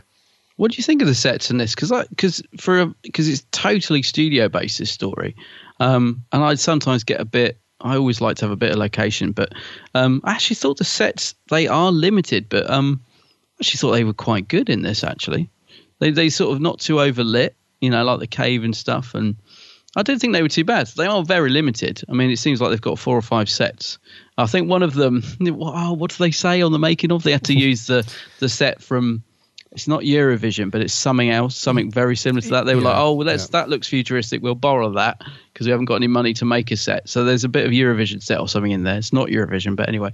But overall, I thought actually it looked pretty good for the time. Like the cave set, that I like that design of the wall. It's got like these snake in stone. I thought that's pretty good. And the market set, it's very basic, but it just, I don't know, for sort of suits Doctor Who of that era, I think, with all the drapes and stuff. So it wasn't too bad. Even the prison set, which is really basic. Yes. It's unbelievably basic, but it's got this weird angled front to it, which just makes it slightly interesting. I thought, okay, that's, I like that. It's, So I think in terms of the sort of the production wise, it's, I think it looks pretty decent actually for the time. No, I agree. Yeah, it's. I'm glad you mentioned the prison bars. Just by angling them forward like that, it gives it so simple, a strange sort of feel to it. But overall, I mean, the sets were I found the street stalls and everything quite good. Yeah, and inside the tents and so on, they were quite good. I just didn't find the cave that well done, purely because it's just a cave at the end of the day. It's not meant to be like this lavish, huge set, but they were okay. It was just a bit, I mean, in terms of their design, they were very good. It was just the scale that was felt really tiny. It does. Yeah. It definitely feels restricted. Yeah. I mean, sets aside, I think you were saying earlier about how your mind cherry picks what it remembers about a story. So I mean, poor old Martin Clunes, he does get absolutely weighed down, for example, in his costume, because some of them, they are so over the top, aren't they? That cloud thing he has to wear at the end with the big gold hat, and it's a shame really, because those are the things I remember about the story when I think about it. But you know what? The performances from the cast in this are really good on the whole, I think. But they get totally overshadowed by the costumes. I mean, Martin Clunes, actually, I think, gives a really nice performance in this. It's his first TV role as well, which I didn't realise that. It's the first thing he's done for television. So he seems quite confident, considering it's, his lack of experience, if you like, in front of the camera. So in my mind, I always think he's awful in it, because I picture him in those costumes and he's very bratty and stuff like that. But watching it again yesterday, I thought actually he's giving quite a nice performance. He is playing the sort of part of the spoiled brat. But I don't think he goes over the top. I think it's just the fact he's sort of, he's sort of weighed down with all this awful costume. It just overshadows his performance a bit, I think. I don't know. What did you think of him in it? Or did you think he was a bit... Because as I said, it's his first TV role, but I thought he was all right. Especially when he's possessed. I thought he was quite good. Yeah, I thought it was a solid performance, to be honest with you. I thought he's got John Nathan Turner all over him. You can tell, can't you? Oh yeah, the earrings, the campness. It's the same actually. The clothes are very camp. Yeah. So you can tell that JNT has sort of put his stamp on this character. You can tell that from anywhere. But no, I thought his performance was was actually very good, considering, because I, like you, I was surprised. Like, is this his first time on TV? I thought he'd been around for years before this, but no, he's pretty good. And he probably hates it as well, because there was a time when they used to dig this clip out, didn't they? They used to sort of, on the TV shows, like, where did we see them first, sort of thing, and they would dig out this clip of him coming around wearing that cloud top and the shot of him with the earring and stuff, and it is very cringe. And like I said, it's a shame, because that's what people will remember is that, rather than actually the fact he's giving a really nice performance under all that get up, Yeah. Anything you want to mention sort of story-wise before we talk about a few of these other characters? No, I'm cool with the story. I think we've covered it, yeah. Yes. Okay, so the guys that were in the street tents, the performers, so the crystal ball person, the fortune teller, quite a small part, Hilary Sester. Yeah, but quite good, I thought, because I liked her. Like you said, I thought she was quite good as a sort of a side character. She was all right. She was, she sort of, one thing that I did like about that scene, and the way that this and the other guy, Dugdale, the way that those characters were written, I like the fact that she opens up to Tegan that it's all a load of nonsense. Because I thought that they were trying to make money and it's all meant to be authentic and stuff. And she's having quite a nice little chat with Tegan. She's like, "Oh, you're feeling better now because you passed out," sort of thing.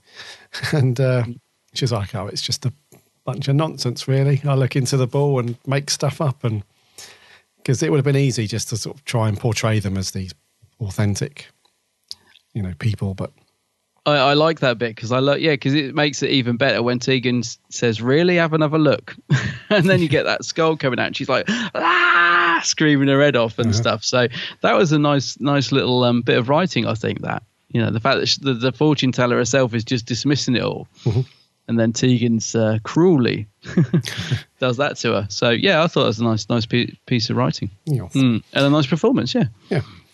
What about Dugdale then? The guy who runs the crazy mirrors, who gets caught up in it all.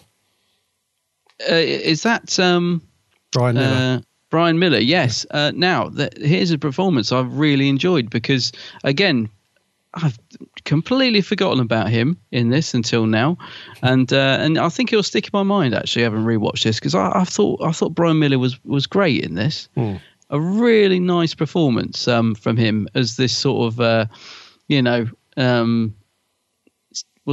supposed to sort of be in charge of whatever it is, the Hall of Mirrors, isn't he? So he's quite fun to begin with, and then he gets drawn into it and stuff. So I really liked him. I thought he was good. Yeah, and I felt sorry for him when they're sort of taunting him and he's hiding behind his hat and stuff. So Brian Miller went on to marry Elizabeth Sladen, didn't he? That's right. Yeah. And he was also in Deep Breath as the tramp that meets the Doctor. So he's got a bit of a connection to Doctor Who over the years, which is nice. So, but yeah, I really liked him in this. I was really surprised when he popped up because I couldn't place him at first as well. I was like, oh, no, now where do I know that face? And then it all fell into place once I saw the name. So yeah, I thought he was really good in this. Liked him a lot. Liked the character. Yeah, he had a great performance, I feel, as well, because at the beginning he's a sort of happy-go-lucky. Yeah, having a bit of a laugh, and that's it. Yeah, come on in. Yeah, and but just even his performance then at the beginning, he still had this, because a lot of the actors in this are very, very British, aren't they? Yeah, so this is that era, isn't it, where everyone talks a very BBC British accent. Yes. So even though they're on an alien planet, light years away in a different galaxy somewhere, in a different time, they still speaking, very fluent. Proper old English. And the way that he does it is really well done, because he's got like these arm actions and stuff, and he's quite, he's a bit of a salesman. He's trying to get people in. And then he sort of transforms as the story goes on. So towards the end, he's just this sort of lackey, really. He's sort of, he's complete opposite of when we saw him at the beginning of the story, and he plays both ends really well. So I thought it was a great performance from Brian Miller. Really good. I did. And we sometimes talk, don't we, about these little side characters that sort of stand out in stories. And for me, he was one of them. I thought, a really nice little performance from him. Yeah. Sheila, then. I know we mentioned him before, Jonathan Morris, the guy that helps the Doctor. Yeah.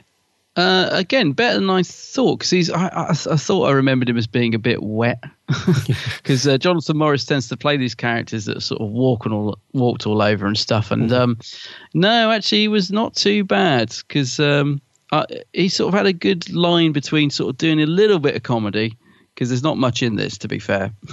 Like when he's sort of accidentally telling the Doctor too much, and Ambrose telling him off. And it was sort of just these little side sort of glances and stuff. So I actually thought Jonathan Morris was not bad in this at all. Davison says that he didn't seem very happy on set on the making of. This is the thing I love about Davison on the DVDs.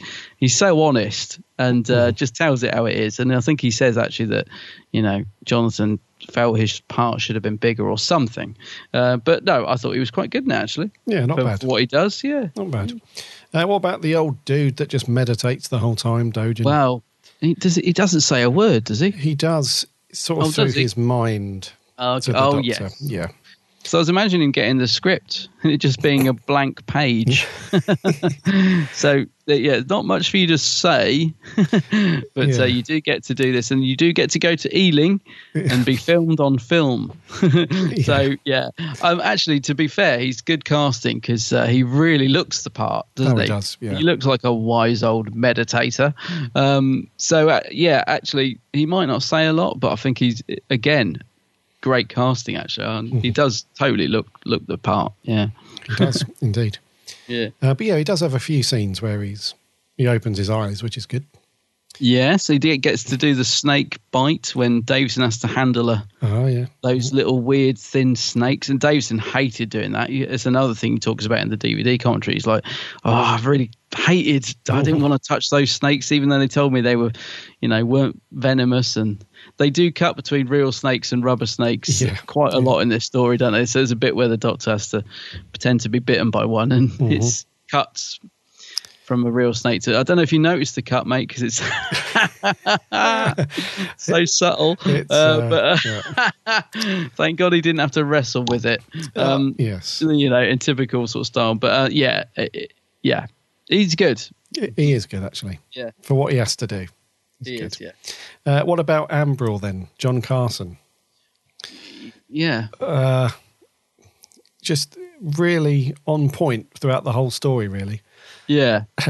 Just that very shouty, typical old English sort of not buying into anything, sort of, stands by his values and his beliefs, and no one's going to change that. And I just thought he carried it really well. Even at the beginning where Lon is smashing the old things on the ground and obviously, he's distraught by that.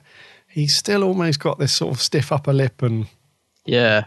So I just thought it's one of those consistent performances, really.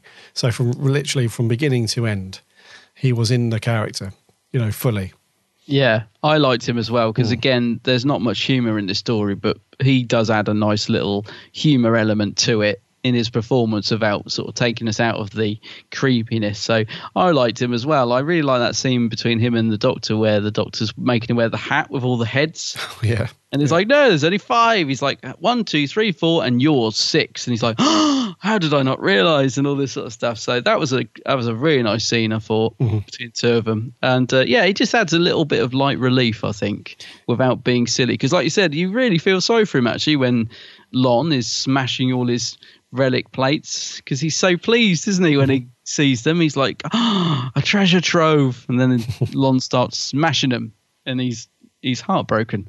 So I thought it was a nice performance from him. And also it's been driving me mad where I kept thinking his costume's familiar. He looks like another character. Now I might be wrong because I haven't checked this, but I think he's wearing some of the clothes from, what's the story, 4th Doctor's story. It's gone. It's the first one in the Key to Time. It's a story I don't think I like, but I haven't watched it for years. The one in the snow. Can't think what it's called. Our listeners will know.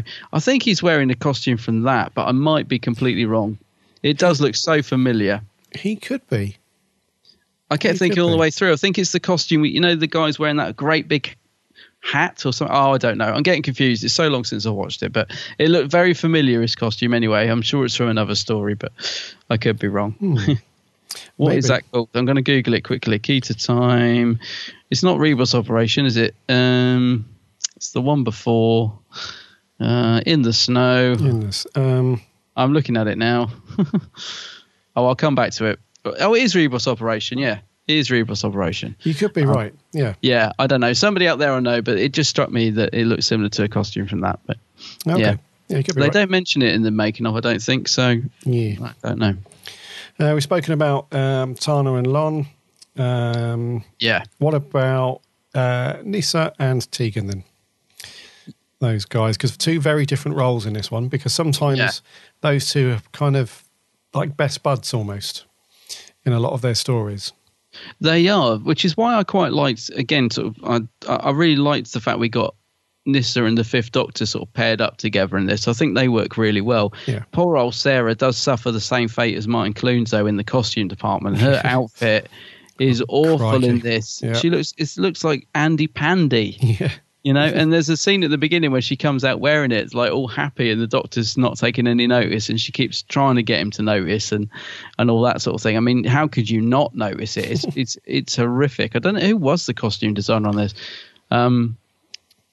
Anyway, it's a bit eye-catching to say the least, and I don't know if she wears it again. I certainly don't remember it, but I think her performance is good. Nissa, as I said, I think her and Davison work really well together. I do. It's lovely to see those 2. It's good to get sort of Janet Fielding out of the way because, like you said, they often pair Tegan and Nissa up, don't they? And they normally don't give them anything to do, so it's good to have them split up for a change. Tegan, I think, is great in this. I really, really like Janet Fielding's performance in this. I think she was probably pleased to be given something to do, and she grabs it and goes with it, I think. So I think they're both very strong in this story. Again, it's much better than I remember.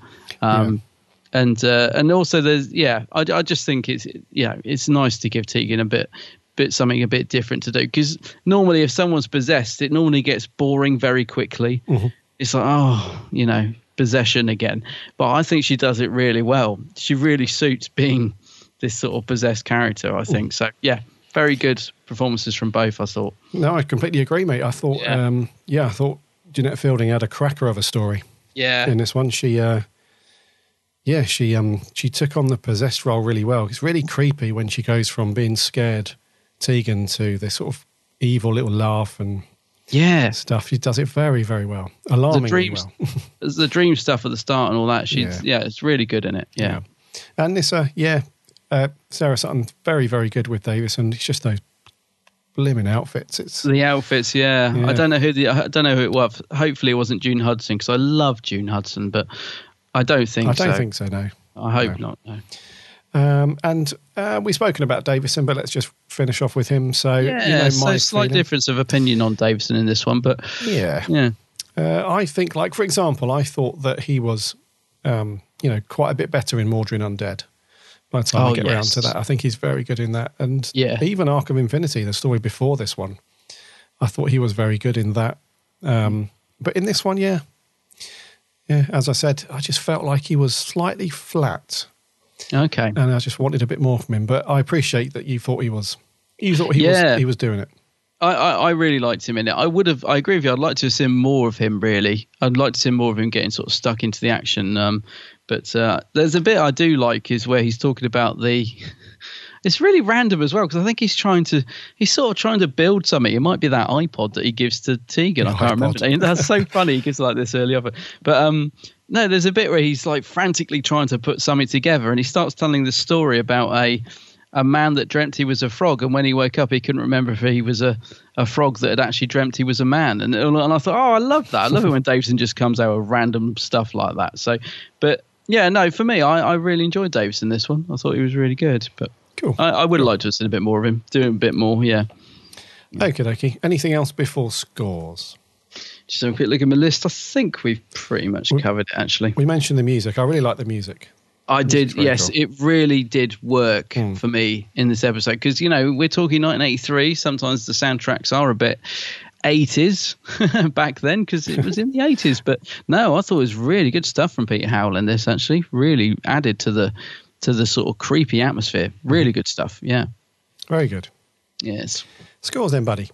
Right. It is you to go first. It is me. And I'm going much higher than I thought I was. I'm going with a 7.5 for this. Okay. Yeah, I thought it was a good story. I very creepy. As I said, not for the casual viewer, but it is one I'd have to be in the mood for. But I enjoyed it a lot. Just a couple of points off really for the fact that episode 3 is so drab. We get a Punch and Judy scene that goes on for what feels like half the episode. It really lets it down, actually, and the abrupt ending and stuff like that. But yeah, I'm going high, mate, because I think the cast in it are great. And I think there is a good story in there. It's just chopped up a bit too much. But yeah, 7.5. Okie dokie. I'm going to go a little bit lower than you, as you probably expected, with a 6.5. Yep. A 6.5. Okay, fair enough. Yeah. And the only reason why I'm going a little bit lower than you is because of Davison's performance, in my opinion, but also just the length of the story as a whole. And yeah, I agree with you about that. Definitely. A few things. Yes. Yeah. But, overall, not a bad watch. Pretty good. Certainly better than I was expecting. Yeah. Yes. Okie dokie. What did our lovely listeners think? We had a couple of audio clips in. Let's jump on the first one now. This is Sammy Satine. G'day, Gary and Adam. Sammy Satine here. So, snake dance. Weird is how I would put this one. I am scared of snakes, so I can't really blame Tegan for being terrified of them. There's a lot of multicoloured snakes in this story. It's okay. Well, as far as weird goes. I give it 5 scary snakes out of 10. Oh, and Gary, I hope this has brought you back down to earth now that you've met David Tennant. I'm so jealous. Anyway, see ya. Thank you, Sammy. And yes, it has brought me down with a thump. I must admit, I'm glad Sammy finished this because I saw on Twitter that she was struggling with it. I think she watched the first 2 and said, I've had to give up. I'll come back to it tomorrow. And I thought, uh-oh. So you made it through and it sounds like it was all right in the end. So that's not too bad. Yeah, thank you. Over on Twitter, the Theta Sigma podcast. Hi, guys. Says, not the best sequel Doctor Who has ever had. A shame, really, as it had the potential to be brilliant, but suffers from poor acting and poor production values. No, not poor acting. I thought they were good. Yeah, he says at best a 5 out of 10. Okay. The TARDIS Files HQ. Says an interesting follow-up from Kinder. Although Kinder is a better episode, some interesting ideas brought up in this one, and Davison gives a great performance as usual, even with a somewhat dull script. But I'm afraid it's no higher than a 5 out of 10. Oh, okay. Oh, dear. Sarah Louise Baggett, the running Whovian, says, I thought the storyline was good, interesting, and it held my attention. The Doctor, Nyssa and Dugdale and Lorne all performed well. Tegan and the rest of the supporting cast, not so. Production provided some quality scenes, but the poor scenes really did let it down. So I give it a 6 out of 10. Fair enough. The Proctor Who podcast. Hey, hi guys. Hey guys. They say I think it's one of my favourite Davison stories. Really? Martin Clunes is great, as is the rest of the cast. Love it. 8.5. Brilliant. Oh, that's interesting. Yes. The Proctor Who, such a cool podcast, by the way. If you don't listen to those guys, go and check them out. Nick Payne, 99, says, I found it dull and unengaging. Oh dear. A poor story with meh execution. Martin Clunes was good in his guest appearance, though. And Andrew Dexter says, I remember this story from 83. It was the first time I saw Martin Clunes. Yes, first time many of us did, I think. Indeed. That was it for Twitter. Let's jump onto our second audio clip before we get onto Facebook. This is Martin Arnold. Hello, Time Lords. This is the one where the Doctor's dancing for his life, right? Oh no, that's Flashdance. Oh, I think I've watched the wrong DVD. So I remember watching Kinder as a kid, and that episode gave me the absolute ruddy fear, and did for years on end. So when it came time to watch season 2 of the Fifth Doctor, and we've got Snake Dance, I'm like, oh no, not this again. And for those reasons, those 2 episodes always stand out for me. This is the superior one, I think. They're both very good, but Kinder is kind of very, very strange and very oblique. But this one makes a lot more sense to the casual viewer. It's worth watching the DVD extras, so that I think the writer explains the mythology behind it all, which is really interesting. And the relationship between the Doctor and Tegan always came off as a bit superficial, but I liked it. There was a bit more to it. He obviously cares for the character, obviously cares for Tegan, despite her being ultimately very cranky, because she does get put through the ringer, almost as much as anyone whose name is Pond. So I give this 8 still points out of 10. It's good stuff. I like it a lot. Cheers. Interesting. Excellent. Cheers, Martin. Thank you very much. Over on Facebook, Miles McKenzie. Now, Miles, you sent us a couple of messages over the weekend at Comic-Con, and I'm very sorry we didn't get a chance to meet you. But I did see you in the queue 2 times. I saw you, but you were very busy as we were. So at the next event, we will meet up. And I met him. I did get to see him right at the end of the day. Oh, cool. Yes, he came over and said hi. So he got to meet half the blue box. Okay, nice one. Okay, so Miles says, never even heard of this one until I found it on the bookshelf of HMV.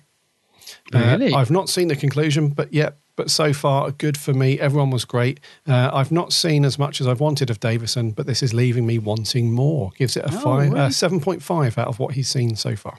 Oh, that's really good. Cool. Kevin Mullin says, it's fair to say I'm not a fan of the Fifth Doctor. I find nearly all of his stories as beige as his coat.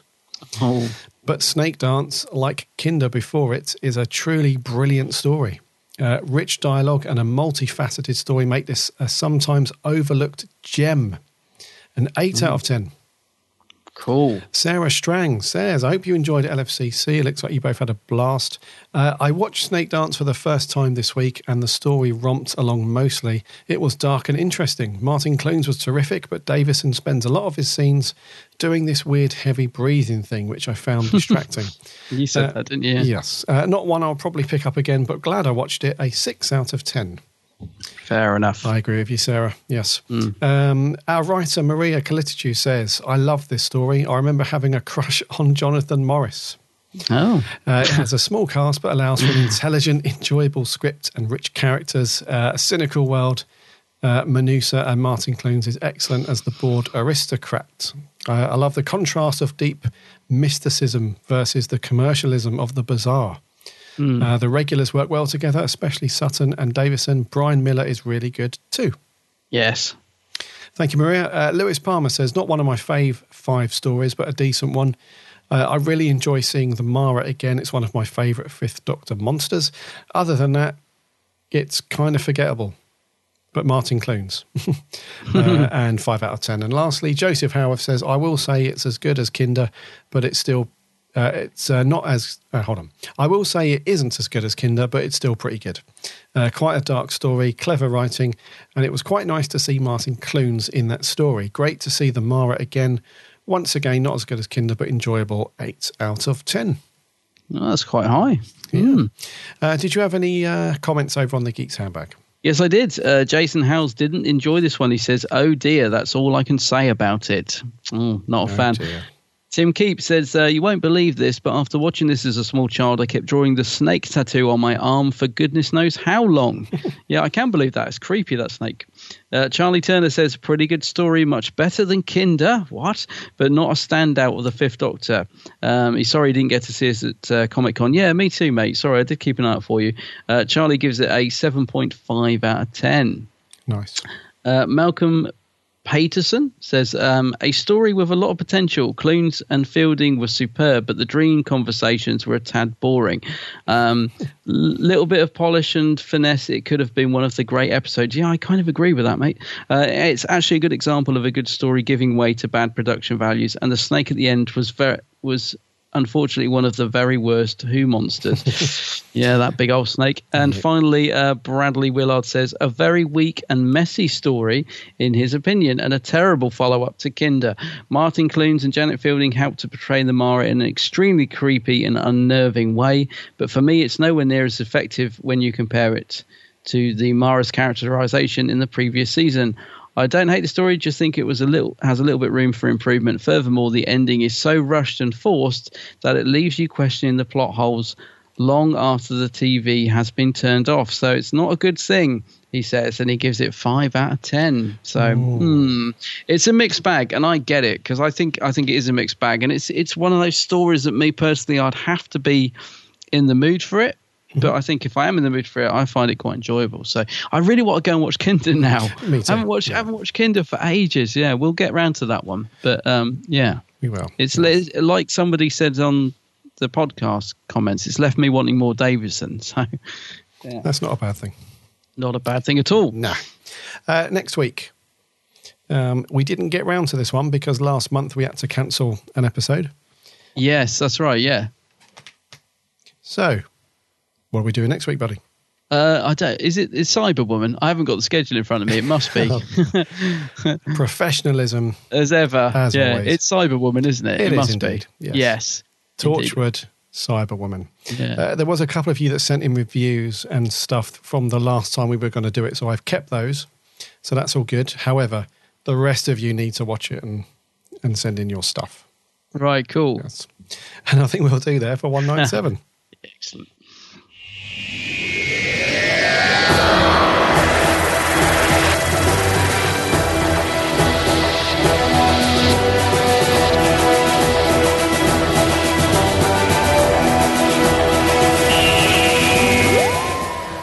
Thank you so much for sticking with us for this pretty long episode again, 197.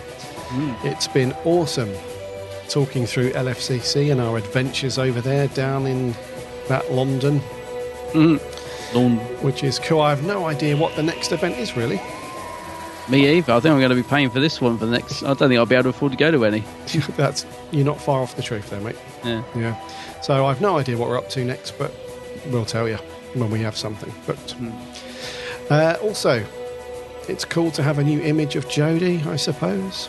Yeah. That's quite cool. Just would have been nice if it had launched a bit earlier to be used in some material, I guess. And if you do end up ordering the Class soundtracks, do let us know if they're any good, because we can't really remember if they're any good or not. I certainly won't be going back to watch it to find out. So. No. Next week. Sorry, that's a bit negative, wasn't it? You only speak the truth, Adam. I do. Yes. He speaks the truth, Lord Perusa. Sorry. Next week, we're going back to Torchwood for Cyberwoman, so get that watched, because we'll be asking you for your reviews and stuff on that. In the meantime, head over to the website, www.bigblueboxpodcast.co.uk. You can listen to all of our previous shows on there. Plus, you can read all of the cool articles that our writing team put out on there as well. And there's also links to the social accounts. So if you want to follow us on Twitter and Facebook and Instagram, we chat loads of Doctor Who during the week in between episodes. So give us a like and a follow on there. There's also buttons to go off to the various podcast networks. So if you're on any of those, just give us a sub so that when the show lands every Friday, you don't miss out on what's going on. The big ones are they big red buttons? They're not. I think they're blue. I like a big red button. Blue and orange. And if you're an iTunes listener, that's the main podcast network, I guess. If you could spare a minute for a review, that would be awesome. Also, check out Adam's channel, The Geeks Handbag. Geeks Handbag, yeah. I'll tell you, I've got some great videos coming your way. I really have. So. Yeah. I have, yeah. I'm working on now 4. I'm working on 4. All at the same time. Wowzers. Oh, no, I'm going for it. So check out Adam's channel on YouTube. He's also on Facebook and all the usual socials. Yeah. And until next week, my name's Gary. My name's Ad. And remember,